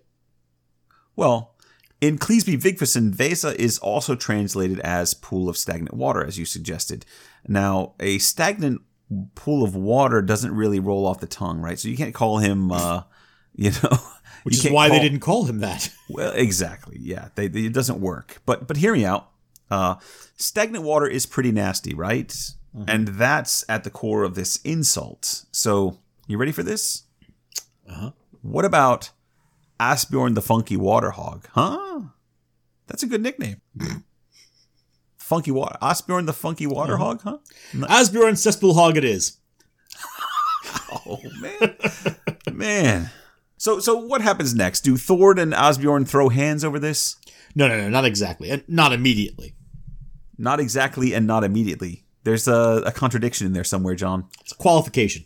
I see. Now, Asbjorn doesn't really pursue the matter at all, not immediately. Neither does Sigrid. And soon it's winter and all's quiet. Until? Well, I mean, there is the small matter of some winter games. A course. Friendly ball game that's called on the ice of Midfjord between Reykjavik and Os. I like that. There's, the fjord freezes over there a little bit, and they go out and play games. Yep. I think that's pretty cool. It looks like it's pretty solid now. We can go out and have some fun. We're gonna get out there and slide the old puck around. Yep. Now, it's not going to shock anyone listening to hear that both Thor and Asbjorn are involved in the games. And what about Skeggi? Is he out there? Yeah. Now, the saga tells us he's getting a bit old to participate in the games, but he's still perfectly capable of wielding a sword. Interesting detail to include there, I think. Yeah, you kind of get the feeling like Skeggi is turning to the author and saying, "No, I can still wield a sword." So one day, Thord and Asbjorn are matched against each other in a game. Now, remember, both men are exceedingly strong, so it's a good matchup. At some point, Thor manages to catch hold of Asbjorn, and he throws him down so hard that his body makes a crunching sound on the ice. Then Thor taunts him, saying, "Looks like the cesspool hog has fallen." Now, Asbjorn plays it cool. He doesn't say anything. And then a bit later, when they're matched against each other again, Asbjorn tackles Thord, bringing him to his knees. Yeah, he stands over Thord and says, There goes Downy Cheeks. You weren't quite ready to play with the grown-ups, were you? You'll find out which one of us is looking up at the other after we've tried our hands at armed combat, Cesspool Hog. the voice for Thord. The whole saga, you're going to have to do that. And it's terribly annoying. And it's ruining he's going my... to grow up. Right now he's so. still a young man. He's going to... hope so. By the next episode, he'll have... his voice will have dropped an octave. I like that that's your impression of what a young man sounds like. It's my impression of what this young man sounds like. This 15-year-old who shows up and starts demanding that the local chieftain genuflect before him. Yeah. I think that at this age, Thor's got a little growing up to do. Well, at the... He's going to do it. He's going to grow up. I trust it. So Asbjorn's just been insulted again and called Cesspool Hog or Funky Water Hog, and he rushes over to grab his weapons. But the people of Midfjord intervene. They get in between the two men. They stop the fight, and they have to go their separate ways. Right, and nothing else of note happens that winter. In the spring, Asbjorn returns to his ship and begins preparations for his next voyage. Skeggi accompanies him with a large band of men, assuming that Thor might well choose to ambush them at any time. Yeah, that's Skeggi, always suspicious of Thor. And I suppose now he's got a good reason to be nervous. He does, but before Asbjorn sets sail, he stops to speak with Uncle Skeggi, saying that he's thinking about getting married soon. Oh, how nice. And Skeggi asks who he's interested in, no doubt hoping he's found a nice girl from a good family to settle down with. But Asbjorn hasn't been able to help himself. He explains that his heart is fixed on Sigrid, Thord's sister. Yeah, and Skeggi says, I don't think we're very likely to be granted that. And I'm not keen to raise the matter with Thord, given the resentment between the two of you in the past. Right, now Asbjorn is not going to be deterred by that. He says the fight between them was not a serious matter, right? No blood was spilled. And he'd hate to lose a good match on account of something so petty. I actually like that. Yeah, absolutely. And so Skeggi promises his nephew that he will pursue the betrothal, but it's against his better judgment. Yes, but he also encourages Asbjorn to continue on his journey, saying, there's no reason you should abandon your voyage on account of this. Right, in other words, why don't you get out of Iceland before I ask Thor for his sister's hand on your behalf? And so Asbjorn sets sail, and Skeggi rides home. Right. Now, not long... By the way, we should also say that Skeggi does not immediately pursue this betrothal. He doesn't He's looking for the right moment. Right. He's playing the long game. Yeah. No, soon after Asbjorn leaves, another ship, a merchant ship, arrives in Borgafjord. Now, a lot of people in Midfjord and the surrounding districts make plans to travel south to do business with those traders. Right. And Skeggi quickly makes preparations to ride to Borgafjord, gathering a large group of men to accompany him on the ride. Right now, Eith, Skeggi's son, hears about the ship's arrival and all the excitement over it in the district. And he approaches Thor and asks if he'll be going too. Thor admits he's not so well off that he can ignore a new ship and that he doesn't need supplies, and he does. So Eith is excited to hear this, and he asks if he can go too, if only to see firsthand how the markets work and maybe to swan about with his new short sword on his hip. Right. Now, the thought of Eith accompanying him on this trip is reassuring to Thor. He says, something tells me I'm going to need you on this trip, if my dreams are anything to go by. Ugh. You know what that means. Yeah. It's time for some Saga Thing dream interpretation. Oh, God. Tell us about your dream, Thor. Dear Lord. Go for it, Thor. Share your dream. I'll bet it's even prophetic.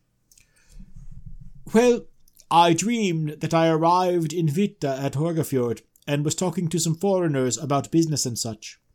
Suddenly, to my great horror, a large pack of wolves came into the booth. They lunged at me and tried to kill me. They tore off my clothes, but I drew my sword and chopped one of the wolves in half, and then cut another one's head off. Ooh, that sounds serious. It was. It's really scary, but it gets worse. Ooh, go on.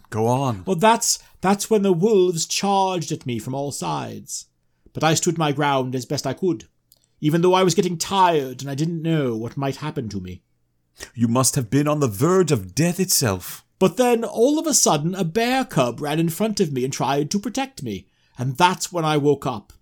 I think this was a portentous dream. I'd say so. And Aid here agrees. Do we have to waste any time dream interpreting? Do we? No. I would say that one's pretty obvious, but it does increase the tension, doesn't it? It does. Yeah. I do want to just say as an aside here that I'm aware of how awful Thor's voice is right now, and he is going to grow up.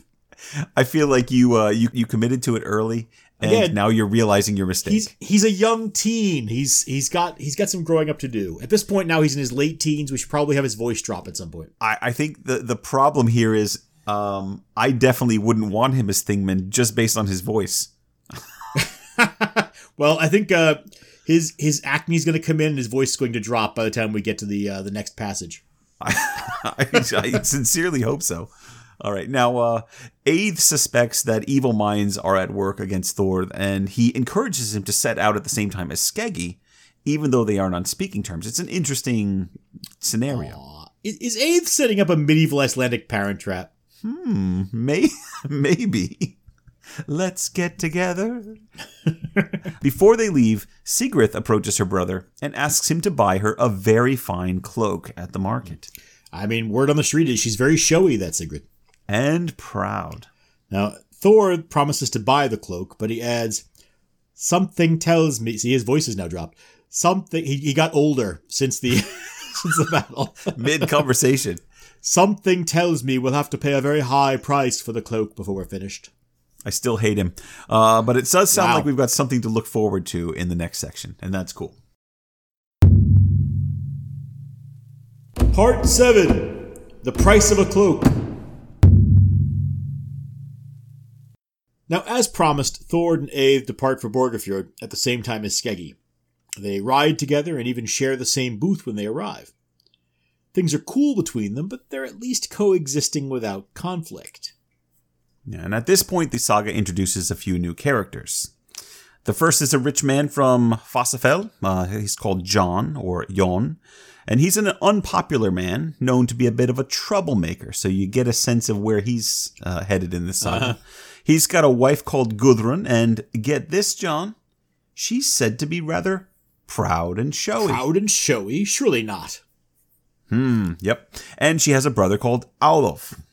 Now, John and... I'm going to keep saying John. Should I say Jon? What do you want me to do here? Up to you. Out of deference to you with the name, what do you want me to say? I would say John is fine, given that we anglicize most of the names on this podcast. I mean, we're pretty inconsistent in that going back and forth, but sure. Then call him now Jon Jonsson. Jon Jonsson from Wisconsin. He works in the lumber mill there. I hear he about walks that, down the street, all the people he meets say, "Hey there, what's your name?" All right, now Jon and Aulov plan to ride together to Borgarfjord to see what goods the ships might have brought, just like everyone else. And that's a really cool detail in the saga that you don't see too often, this idea of a ship coming in, a merchant ship, and everyone from the nearby districts getting excited and rushing over to see what like goods that's are there. really that's carried through the story that that this is big news when this happens. Yeah. It's worth noting that we're now, right, we said this is in the 960s, 970s, right? We're past that generation that enjoyed the abundance of Iceland when they arrived. Absolutely. We're now in that generation that's dealing with, oh no, we clear cut the place and now we're all like on the verge of starvation and don't have any wood. Right. Ships from Norway, ships from anywhere are a big deal. It's a very different situation in the mid-10th century than it had been 50 years earlier. Absolutely. So just as Jon and Aulov are setting out, Gudrun approaches them and asks her husband to buy her a good cloak because, as we said, she's proud and showy. Oh, I hope there isn't a shortage of fine cloaks at the market. Well, Jon and Aulov promise to do their best. And when they arrive at Hvitafeller, where the market is located, they quickly start exploring the various booths that have been set up there, and soon they find the perfect cloak for Gudrun in a booth of a man called Thorir the Wealthy. This is another detail that I really like, by the way. I just want to... This idea that it's not just a ship that pulls up and sort of they have their stuff there on the ship. They actually set up a little like bazaar. Right? They're setting up little sort of shop fronts to sell different kinds of things, or there may even be independent merchants who all have their goods coming off of the ship, and now they're setting up individual sort of tables. It's a really interesting. It's as you said, it's an angle we don't often get to see, but you're really kind of getting a feel for how this Icelandic economy depends on these imports from Norway. It's one of the things I like about this saga, and I think it's worth kind of dwelling over some of the details, because the saga gives us so much more detail about daily life, little glimpses, little snapshots that most sagas just kind of gloss over.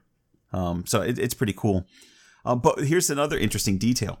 When these two farmers who live kind of between Borgarfjord and Midfjord, so they're kind of in this Midlands area, when they ask how much this cloak is, Thorir looks them over and says, it's probably too expensive for them. Oh, wow. And, this guy's pretty womaning them.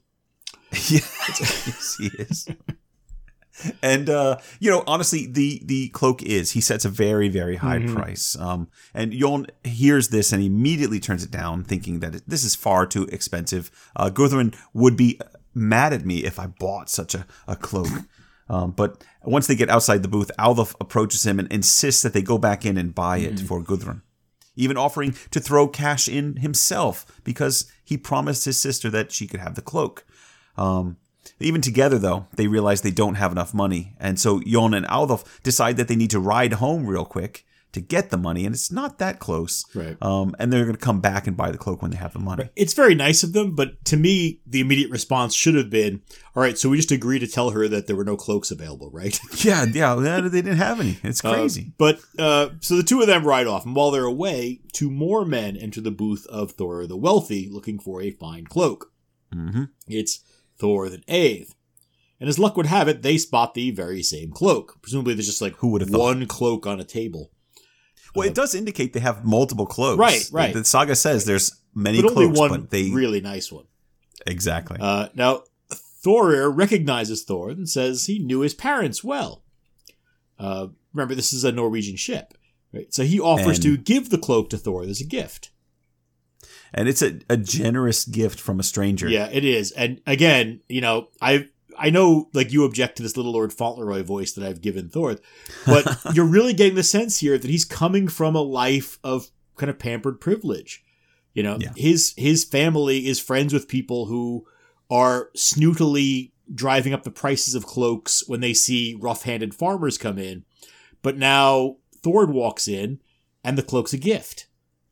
Yeah. He's obviously used to living in a very different world than most of these Icelanders are. He is. And he there's a nice contrast there between the world of Norway, the world of continental Europe, the rest of the world, and what's going on in Iceland. Absolutely. But to his credit, Thor, who is learning the ways of Iceland, he accepts the cloak, but he insists on paying for it. Nice guy, Thor. Yeah. I like it. He's learning. The only problem is he doesn't have enough money on him either. So nobody has enough money for this cloak. And so he heads back to his booth with Eith to get the money. Yeah, so at least, they've got the money there. Right. Yeah. And shortly after he leaves, Jon and Aldolf return with the money that they've collected to pay for that cloak.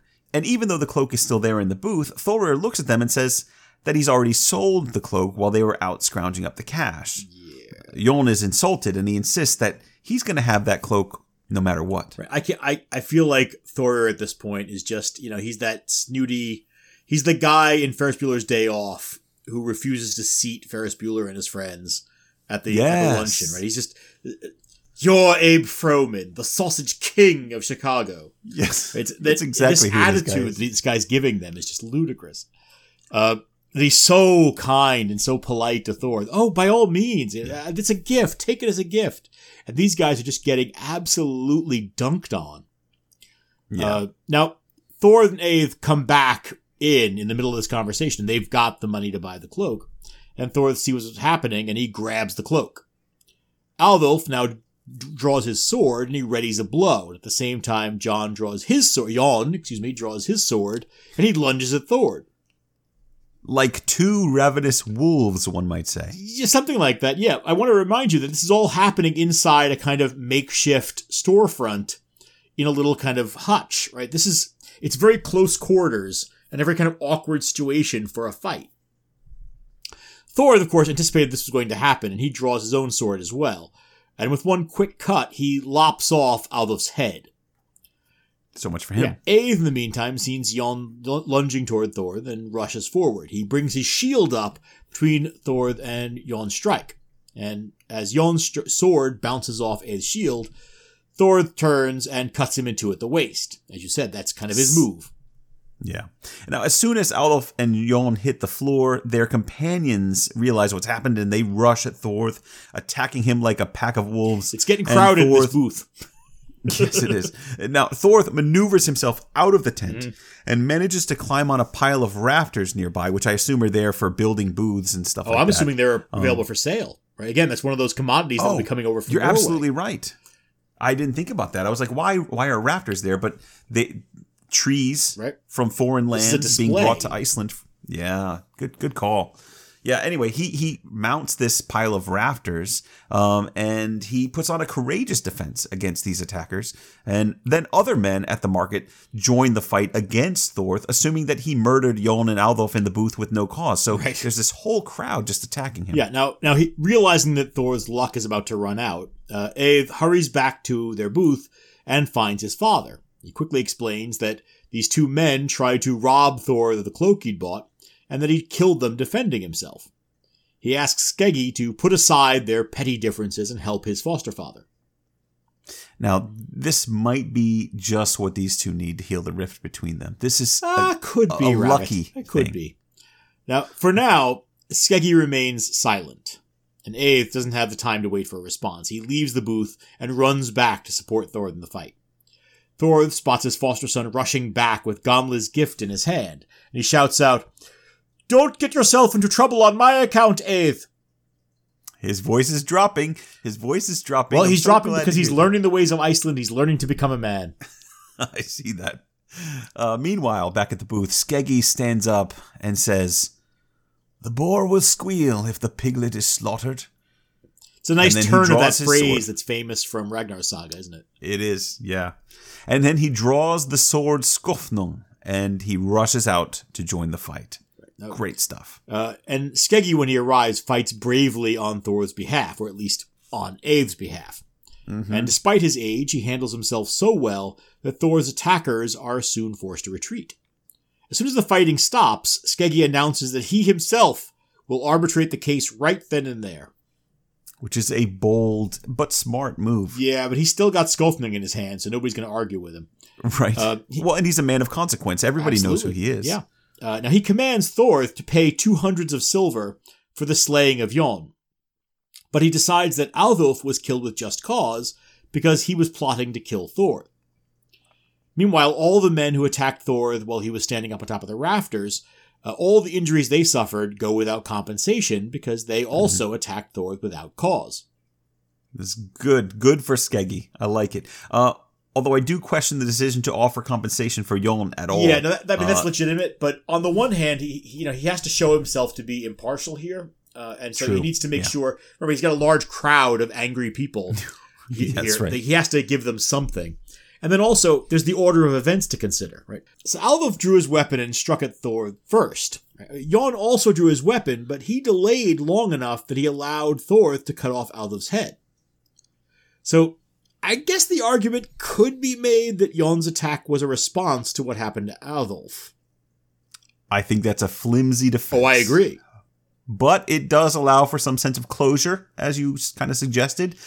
But either way, I'm glad to see Thor and Skeggi finally working together. Yeah. That bodes well for the rest of the saga. Well, at least for now. Once the compensation is paid, Thor and Skeggi ride home together, although they don't speak to each other the entire time. Even after all that? Yeah. Now, when they arrive at the Midfjordur River, they pause before going their separate ways. Skeggi asks Thor to dismount so they can discuss an important matter. They're finally gonna hug and make up. That's right. They're gonna chest bump. They're gonna bro it out. No, not exactly. Listen, man, I'm sorry I didn't come see you when you arrived here. Yeah, I'm so sorry. No, nothing like that. Skeggi has just saved Thor's tail, right, and let him get off relatively easily for having murdered two men at a public event. It's a good time to ask for a favor, and he's got that difficult promise that he made to his nephew Asbjorn, about arranging a marriage with Thor's sister Sigrid. Perfect timing, Skeggi. He's a smart cookie. I like it. I mean, he's a chieftain for a reason. Now, while there's a little back and forth about how the marriage might work and whether or not Sigrid will agree, they ultimately conclude that it's a good match. Thor offers the following terms, that Sigrid will wait for Asbjorn for 3 years. If he doesn't come back in that time, and this is, a pretty standard agreement, right? If he's got 3 years to return, if he doesn't, she'll be free from any obligation to him. But if he does come back in that time, then she'll marry him. Now, Skeggi's pleased by this, and the betrothal is confirmed in front of witnesses there, and things seem to be warming up between the two, prompting Skeggi to offer a rare compliment to his rival. He says, "You've behaved very well, Thor, and it was fair enough that your sister should get the cloak rather than Jon's wife. I think the men of Borgarfjord will remember how your meeting with them went, too. I'm going to give you a nickname now. I'm going to call you Thord Menace." Yeah, I mean, Thor is just flat out chuffed by this nickname. Like, he's really pleased It's a about good being called nickname. Thord Menace. And he thanks Skeggi for it. Before he departs for home, though, he turns back to Skeggi and says, "Something tells me that this district will rarely be free from menace." That's a good one, Thor. Might not bode well for the future, but it's a good line. It's a good line to walk out on. Part 8. A Serpent in the Spring. Now, later that summer, a ship comes to shore nearby in Londadal. On board is a man called Orm, the brother of Asbjorn. So another nephew of Skeggi's. Right, Skeggi rides out to the ship and invites his nephew to come stay with him, just as he did for Asbjorn. Now, and just like his brother, Orm is a tall and powerfully built man. The only difference is that Orm is a bit more arrogant and brash than his brother. Oh, and he also loves to hang out in the hot springs. Yeah, it's an interesting sort of family trait, isn't it? They love a good soak. Yes, they do. So one day, Orm is soaking in the hot spring when he spots Sigrid and another woman. Apparently, Sigrid makes a practice of kind of wandering by the hot springs when the men are bathing. He asks who this woman is, and he learns that she's the sister of Thor Menace. And he's not impressed by that particularly. He then approaches his uncle Skeggi, and he asks if he will arrange a marriage for him with Sigrid. So that's an awkward situation. And Skeggi says that he won't do any such thing, though he would happily arrange a marriage with any other woman that Orm likes. Orm isn't having this. "It's Sigrid or no one," he says. "Why should I go asking for your brother Asbjorn's intended?" "I don't care if she is betrothed to him. There'll be trouble here if you don't go and ask for her on my behalf. If you don't, I'm just going to seduce her. Her brothers might try to get involved, but it won't matter. You'll have to get involved at that point." What a bastard. Yeah, he really is. Yeah, he's terrible. Just when things were finally settling down in Midfjord, it's going to get messy. Despite Orm's bold boast, Skeggi is unconvinced that Sigrid would be foolish enough to fall for Orm's tricks. "And this will ultimately end in your disgrace, Orm," he says, "because Thor tipped over a much heavier cartload than this when he and his brothers dealt with King Sigurd Sleva, Gunnhild's son." I like that turn of phrase, I like the expression. Tipped over a heavier cartload, yeah. It's a useful reminder for Orm, but he doesn't care. Skeggi's frustrated by this whole affair and agrees to handle it himself to avoid trouble. But obviously he knows that none of the Thordarsons or Sigrid will appreciate Orm's proposal. And he's absolutely right. Thor is perplexed by Skeggi's report, although I think it's really nice that Skeggi's able to just go and talk to him. Right. I mean, things have warmed up considerably. Thor initially refuses, but eventually agrees, only after Eith and Skeggi both kind of combine forces and push for the issue to be resolved somehow. Right. Now, remember that this is a bit awkward because Thor has already had to go to his sister once and say that he's made an arrangement for her to get married without her permission. She's not best pleased by that, although she eventually does say, "All right, I'm willing to consider it since you made the arrangement." But now he's being asked to arrange a second marriage for her with the brother of the last guy. Yeah. So Thor is not going to go back on his word to Asbjorn and Sigrid, right? He's already made an arrangement here. So he agrees to consider Orm's offer, but only if Orth promises to leave the country for 2 years. This gives Asbjorn time to come back and claim Sigrid, right? He's got this 3-year arrangement. But if Asbjorn does not return in 2 more years, then maybe Sigrid will marry Orm. And that's the best he's going to get. That's the best agreement he's going to get. Skeggi agrees to this and rides home to Reykjavik. Right. It's a fair solution to all parties, given the situation, I guess. Now, you might be wondering how Sigrid feels about all of this. Mm-hmm. My guess is she might not be happy about it, but the saga only says Sigrid did not take much notice of this. Yeah, I think we can assume that's code for disapproval. I guess so. Who would know? Mm-hmm. So, but how's Orm feeling about this arrangement once it's reported to him? Yeah, that's not great. He decides that Skeggi didn't press the issue hard enough, and now he's put out. Well, that's going to be a problem. Yeah, it is. And since Skeggi failed to get him what he wanted, Orm decides to try to take it for himself. So a few days later, he rides over to Aus and approaches Sigrid, trying to chat her up. Sigrid, ever the dutiful sister. I thought she was proud and showy. Oh, she is. She is. That doesn't mean she disrespects her brothers or goes against their wishes, though. She's still a woman of a certain time and place, and that's important. And I think the saga's disinterest in women's feelings and activities also, it's an indicator there. She makes sure that Orm understands that, telling him he needs to stop speaking with her immediately, or he'll soon learn the error of his ways if he doesn't.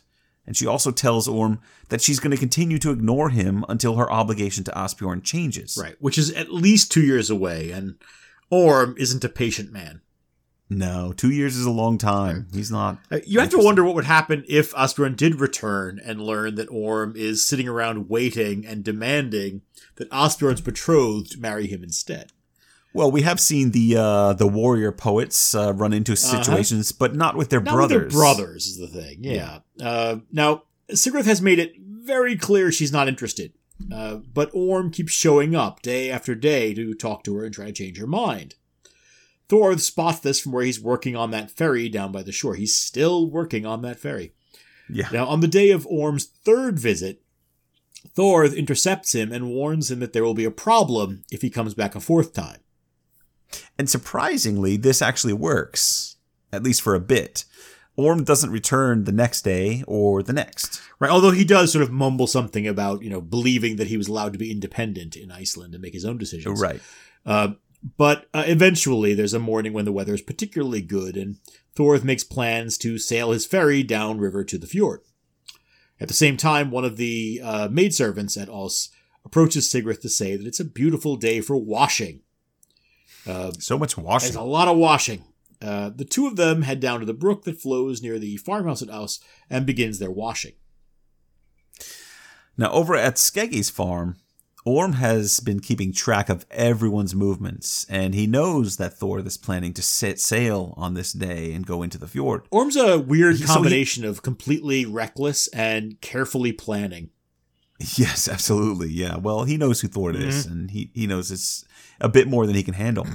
But now that he knows Thor might be out of the picture, he has someone take a horse without Skeggi's knowledge, of course, and he rides that horse all the way over to Os and down to the slope where Sigrid's washing clothes with this other lady. Yeah, Orm is a bold man.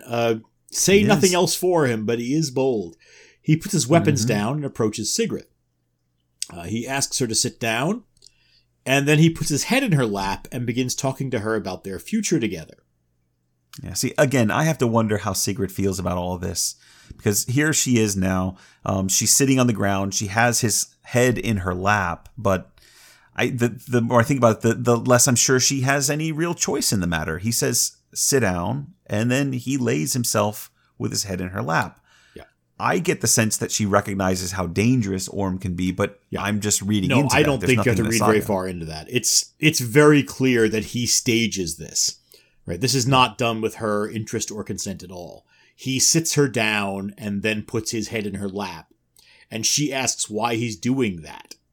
Right, but she may not have any interest in him whatsoever. But as you say, he's a large and strong man who is carrying weapons.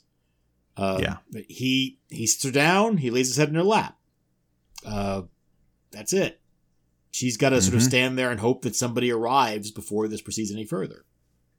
Yeah. And then he puts her hands on his head, which is such a creepy move. He's the worst. He really is. He's terrible. And that's when Sigrid makes it clear that she's uncomfortable.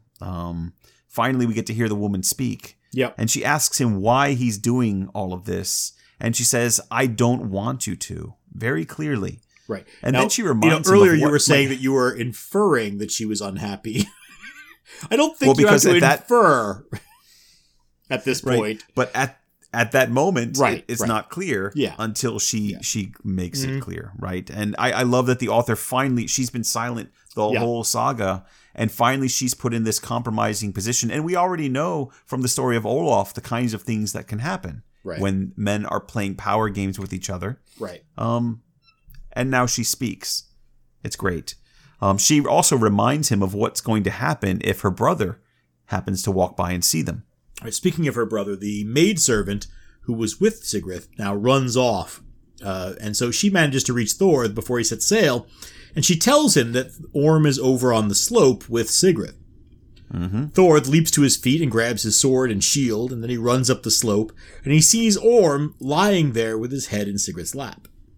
Which is a compromising position for both of them. Right. Although I think it's very clear from context that this is Orm's doing. Thor runs down the slope shouting at Orm to get up and defend himself. And then just as Orm reaches for his sword, Thor lashes out and he cuts off his right arm. Orm now tries to stand up and draw his sword with his other arm, but his leg turns awkwardly and snaps under his weight. I mean, I got to give it to Orm having his arm cut off and then still reaching for the sword, trying to get it. I mean, yeah, that's got to be an awkward way to reach for your sword, but at least he tries. But then, as his leg collapses under him, Thor cuts Orm's head off, and then rides home to Aus and announces the killing according to the law. Yeah, I do have a little bit of a problem with this because he never gave Orm a chance to even get the sword. I mean, I understand the whole thing. He told Orm what would happen if he came back, but at least let Orm stand up and pick up the weapon. I think there's something, at least in the culture that we've seen, that suggests that there's a little bit something dishonorable in his handling of the situation. But what do you think? No, I can't agree with that. There's a fairly clear line here between fair play and folly. He does shout a warning to him to get up and defend himself. Orm was warned against this attack on a previous date, and he's still trying to rise and fight.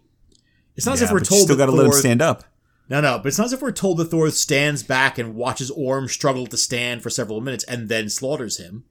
Right? He cuts off the man's arm, and then Orm is still trying to fight him. It's all happening very quickly, and Orm doesn't appear to have accepted that he's lost the fight. Like he's Black Knighting it. 'Tis but a scratch. Essentially, yes. Just let me get my sword. And I remind you that according to the venerable text of Monty Python and the Quest for the Holy Grail, no less a figure than King Arthur was forced to behead his enemy when he refused to submit. So, precedent. QED. No, I don't like your reading of it at all. No. He killed a man who didn't have a sword in his hand. That's a problem. He called for that man to defend himself. And that man, I remind you, is in the middle of intimidating and possibly molesting Thor's sister. I don't disagree with you on that. This calls for a wider interpretation of honorable killing. This is a man who has, I would say, has foregone his claim to honor. I mean, there's something to what you've said, but there's definitely a problem. Right to what I've said. There's definitely a problem with killing a man as he's reaching for his sword. I don't agree. That's a coward's move. No, not under these circumstances. No matter how this is a man you who look has at it, given up his right to be treated honorably. Well, no matter how you look at it, Thor is in trouble now. Sigrid tells him to run away and save himself, knowing that Skeggi will be on the warpath. But Thor says he wouldn't know where to go. It's an odd response, which really. isn't. Yeah, it's very odd. Yeah. Instead of running, he sends someone over to Skeggi's farm, and he announces the killing of Orm that way. Yeah, Sigrid thinks this is a foolish but remarkable thing to do. She says, Skeggi will come straight here with a lot of men to avenge his nephew Thor. You don't have the force to withstand him in a fight, even though you are a great hero. Right. But Thor insists on staying. He tells one of the shepherds to run over to Rekyr and tell Skeggi to come and collect his fool. Oh, which is so harsh. And I would call it accurate. Why do you want to poke Skeggi? Why are you going to poke him like that when you've just killed his nephew, no matter how justified you might feel about this deed? I mean, and, we've got a shepherd here who's really afraid to deliver the message, but he does run over to Skeggi's farm, and he reports the killing. And then, just as Thor told him to do, he says, Thor says you should have your fool taken away. Don't hit me. Flinches. And as predicted, Skeggi is extremely angry. Any good feeling that might have grown between Thor and Skeggi, however small, is now gone, and Skeggi gathers a large force and rides over to Ulfs. Now, Thor waits for Skeggi in the farmhouse with 9 other men, including his brothers. And he says he will never give way to Skeggi, and that they should all prepare to test their mettle there and then. See, I'm starting to wonder about Thor, John, but I'll reserve my opinion just a little bit longer. If you're going to start criticizing saga heroes who stand against odds that are against them, I think we have a few people we can go back and criticize in previous sagas. But let's turn to Eith now. He was on his way to see some stud horses, which is a sort of side plot that we're not going to worry about. And he hears about the killing of Orm. Expecting the worst, he rushes back to Aus, arriving just before Skeggi.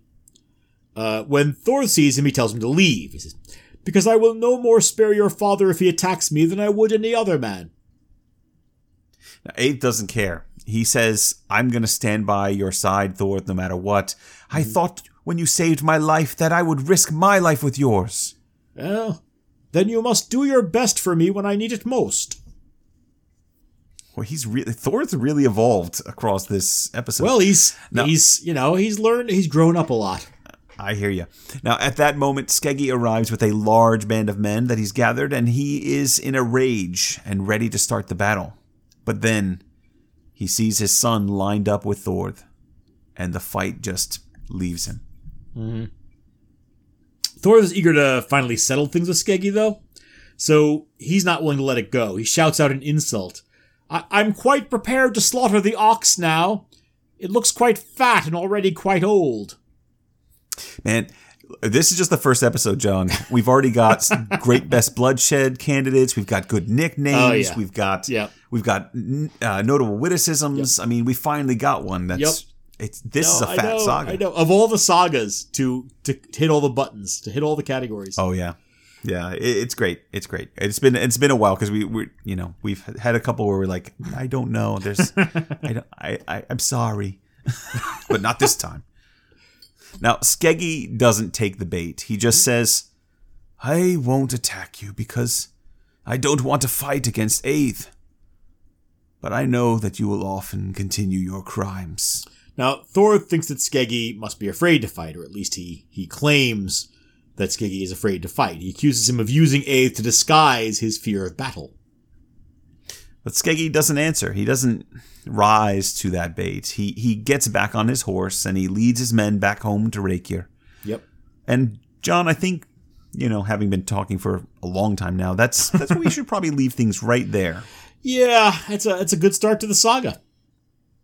Honestly, it's a great start. I know this has been a long episode, but we've only covered the first 5 chapters, and just look at all that's happened. Chapters. We had a great Norwegian prelude where the Thorlarsons managed to kill one of the sons of Eric Bloodaxe and Gunhild. Right, and we didn't say it at the time, but that's an event that is supported across multiple sources from medieval Scandinavia. Mm-hmm.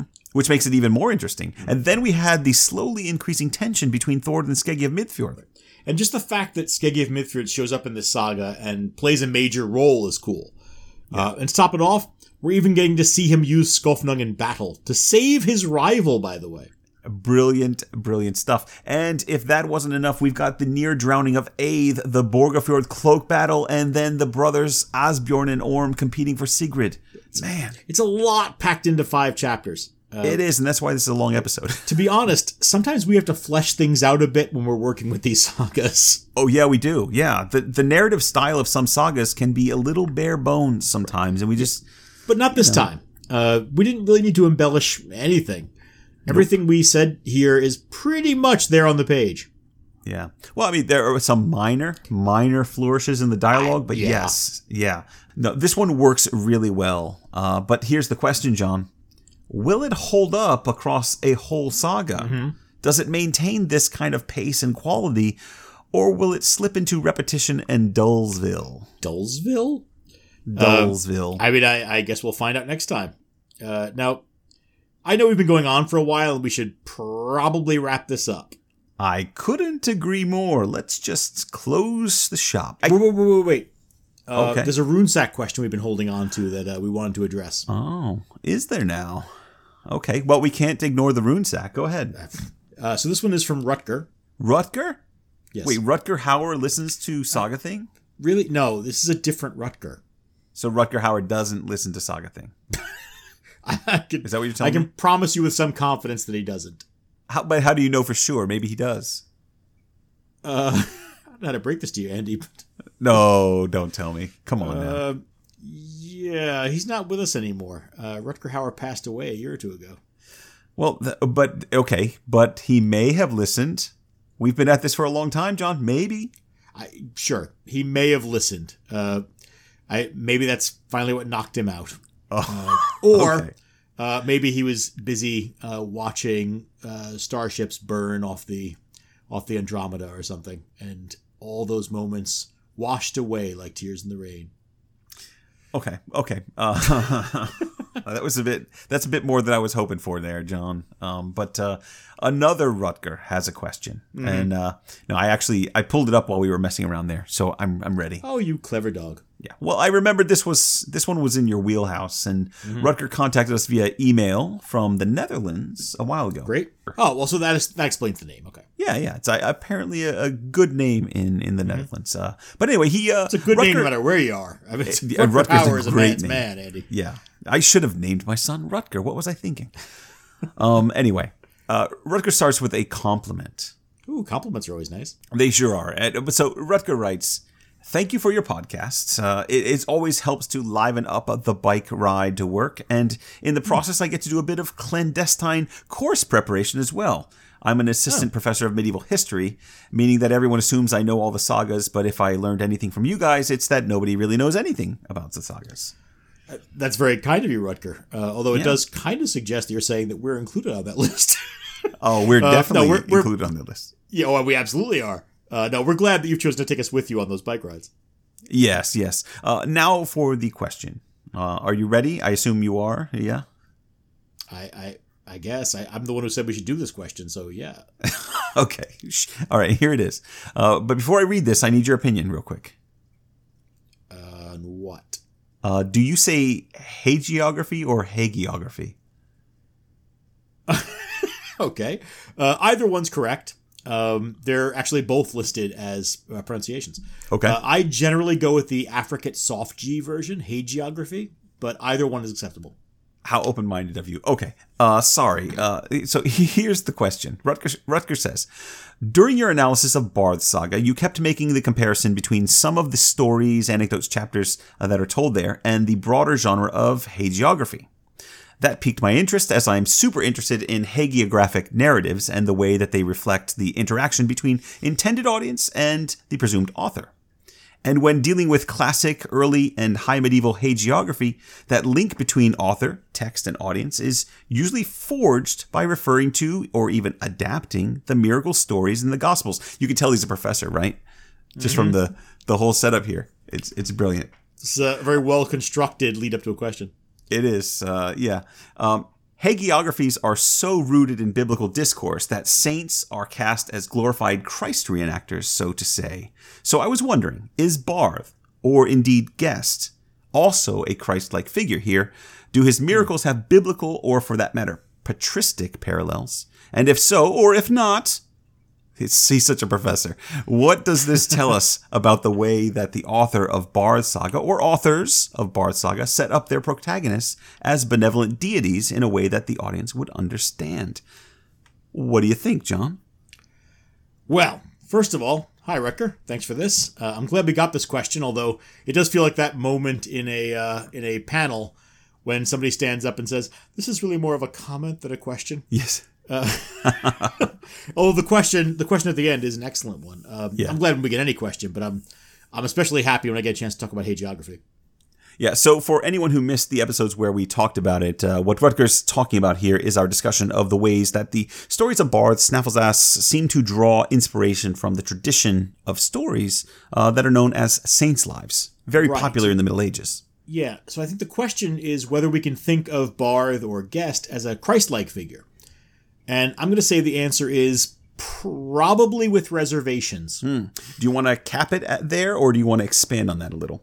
I'm gonna expand that just a little bit. I thought that was just the overture. We didn't really go fully into this in the episodes on Barth, probably because we were trying to come up with new ways to talk about trolls. So many trolls. And so many trolls. But we did establish that Barth's story is deeply indebted to saints' lives, or at least parallels them in ways that suggest influence, if nothing else, from hagiographic traditions. And we can say broadly that the saints are, in almost any tradition, meant as imitative Christ figures, right? Mm-hmm. So, transitive reasoning, right? Barth's story is at least potentially a Christ analog. The question, and I think this is implicit in Rutger's question, is whether the imitation of hagiography is a deliberate act by the storyteller. See, that's where this gets a little hairy. Because we can usually build up a fairly confident study of what traditions a given text participates in, but... Right, although I would say scholars are sometimes guilty of a little overconfidence there. Well, yes, that's one of the things they do. But there's still some quantitative work that we can do here. But trying to work out why the author incorporates those traditions, well, we're trying to read the mind of someone who lived a long time ago, and that's... Yeah, in a galaxy far, far away. Yes. See, we can establish pretty well that the traditions of hagiography are influencing composers and writers in Iceland more or less from the jump. Right? Even the earliest accounts of the conversion of Iceland draw on the miracle stories of continental European saints. Mm-hmm. And by the early 13th century, writing is clearly indebted to a hagiographic trope, right? A set of tropes that exist on the continent. Icelandic writers are participants in a larger Christian literary production that span the Christian West. That's true from the beginning of the manuscript record. So, now the oral tradition is a little bit harder to pin down, I acknowledge that. But at the least, we can say with confidence that it collides with those Christian traditions sometime before it reaches the stage of the written word. But if we put ourselves in the position of claiming to know an author's reasoning, claiming to know the why behind adding elements of Christian or hagiographic writing and using them to shape a narrative about a pagan context land spirit, if we claim that, then, honestly, if we do that, we're behaving like most readers, honestly. Including us, occasionally. Oh, including us, yes, fair. Now, the point I can say with great and completely unwarranted confidence is that the author, or authors who wrote Barth's Saga, had a narrative toolbox that included saints' lives, and therefore incorporated an element of imitatio Christi, right? Christ imitation, into the saga. But I'm less confident about identifying the author's reasons for doing so. I'm not even all that sure that it's a conscious choice, rather than just part of the mental furniture of a late medieval Christian writer. Right? Using a folk literary tradition like Saints' Lives to add flavor to this extremely folkloric story, it might just be an automatic act. Yeah, I like that. And what about the last part of Rutger's question? The last part. Oh, the last part. Well, about that I'd have to say... What was the last part again? It's a while ago. Yeah, he asks what the use of Christ-like saint stories might tell us about the way that the author or authors of Barth's Saga set their protagonist up as a benevolent deity in a way that the audience would understand. Is he, in other words, is he kind of bridging that gap between the pagan and Christian for any lingering pagans out there? And yeah. Right. I think I'd want to start that by investigating the idea that Barth is set up as a benevolent deity. He's a helpful patron, I mean, almost like an idealized Gothi, but Yeah, a chieftain who's always there to help when you call on him. exactly, yeah. yes. But he's also somewhat mercurial, and he's got elements of the trickster gods. Remember that he lies his way into Skeggi of Mithrida's house and seduces the innocent Thorda Skeggi-daughter as a cruel act of revenge. And if we are piling up his less than wonderful qualities, we can also add the gouging out of his own son's eyes, or the throwing of children off of mountains. Right, and that gouging out of his son's eyes is his final miraculous act, if we want to use the language of miracles. Yeah, it's at least complicated to try to frame Barth as a benevolent god in any Christian sense of the concept. He's more of a contrast, I think. Right, but I don't think we need to find benevolence to understand the text's use of hagiographic motifs. As I said, this might well be a habit of mind for a late medieval author, but whether he's benevolent or not, Barth's important feature for those who venerate him is that he's active. Prayers to Barth get answered, and usually answered to the clear benefit of the person who's called on him. That's what makes a saint's cult run. The lifeblood of a saint's cult was the belief that the saint was actively present in the world. That the saint had a willingness to intervene on the behalf of the faithful. In that respect, Barth's an excellent imitation of a saint. Even the way he turns on Gest at the end of the saga fits with saint stories. Saints could get quite riled up when they felt like someone on their turf wasn't showing the proper respect.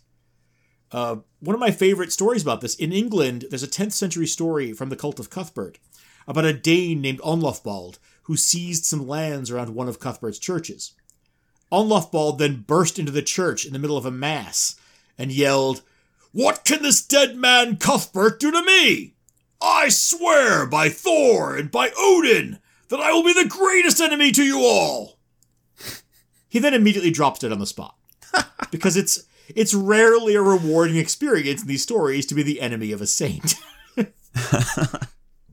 And that, my friends, is what you get when you ask John a question about hagiography. I'm a fool for the saints, or at least the cultural movement around the saints. And there are a few excellent resources, by the way, for looking into this in more detail, if you're interested. I've got a few things I can recommend. We'll put links up on the website. If anyone's planning a raucous few nights of reading about the northern cults of saints. Yeah, but we won't do that. But it's an interesting idea. I've already got the Word document set to send to you, Andy. Oh, well, then maybe it will happen. Maybe it will. Hey, John, I know that we're going to wrap up here in a second, but I just saw a bunch of articles today about people coming out of sanctuary in churches with the transition from Trump to Biden and a loosening of the nice of immigration laws and things like that. People that were in hiding in fear of being deported were seeking sanctuary. And I read an article about a guy who was in sanctuary in a church for 3 years. That sounds right. And that is one of the subjects of your dissertation, is it not? Sanctuary? Yep. And that's, 3 years sounds like a long time to us, but historically that's in some places and some times more the rule than the exception. There were people who would flee to sanctuary and then just stay there. Yeah. I at one point in working on my dissertation, I read a document about all the people who were kept in a particular church in what is now kind of central London, sort of near the Barbican. And in that church at one point, there were nearly 50 people claiming sanctuary. Now, it was a very large sanctuary, and so some of them were living in sort of outbuildings. Yeah. But there was one fellow there who had been accused of murder and had been living in sanctuary for 20 years at the time of that document's writing.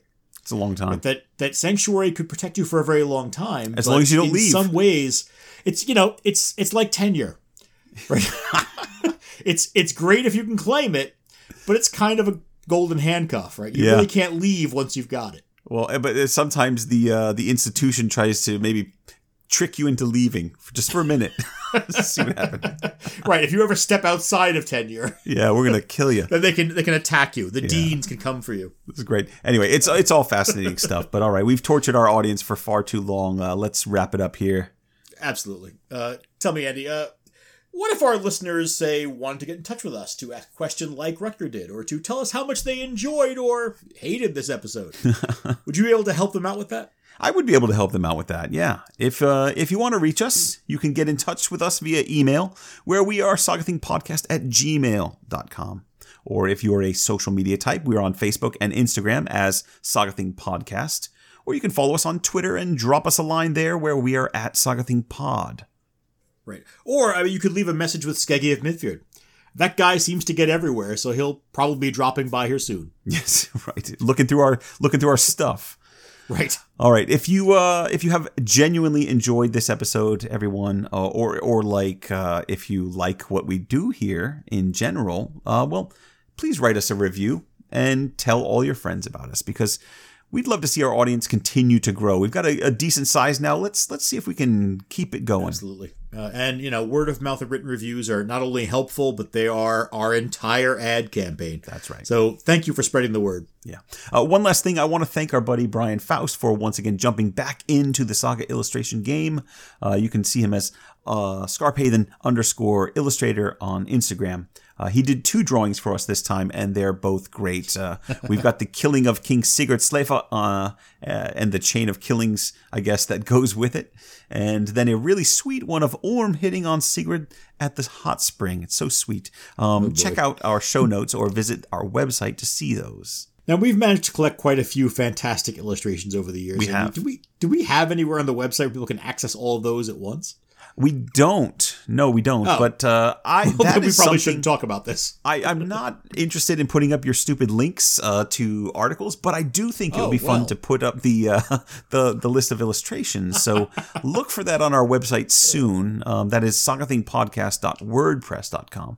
I admire your commitment to the nuts and bolts of the scholarly world that we inhabit. We should really get ourselves a real website instead of trying to piggyback onto WordPress. I'd love a real website. Have you seen the Maniculum podcast website? Yeah, it's lovely. Yeah. Why can't you do something like that? Why can't I do something like that? Because we are cheap and we went the free route on the site. And I would also point out that we lack the talent to make it look nice. It's true. We are talentless. Okay. On that note, let's say goodbye. Yeah, it's more than that time. Mm-hmm. All right. Thanks for listening, everyone. Bye for now. We'll be back.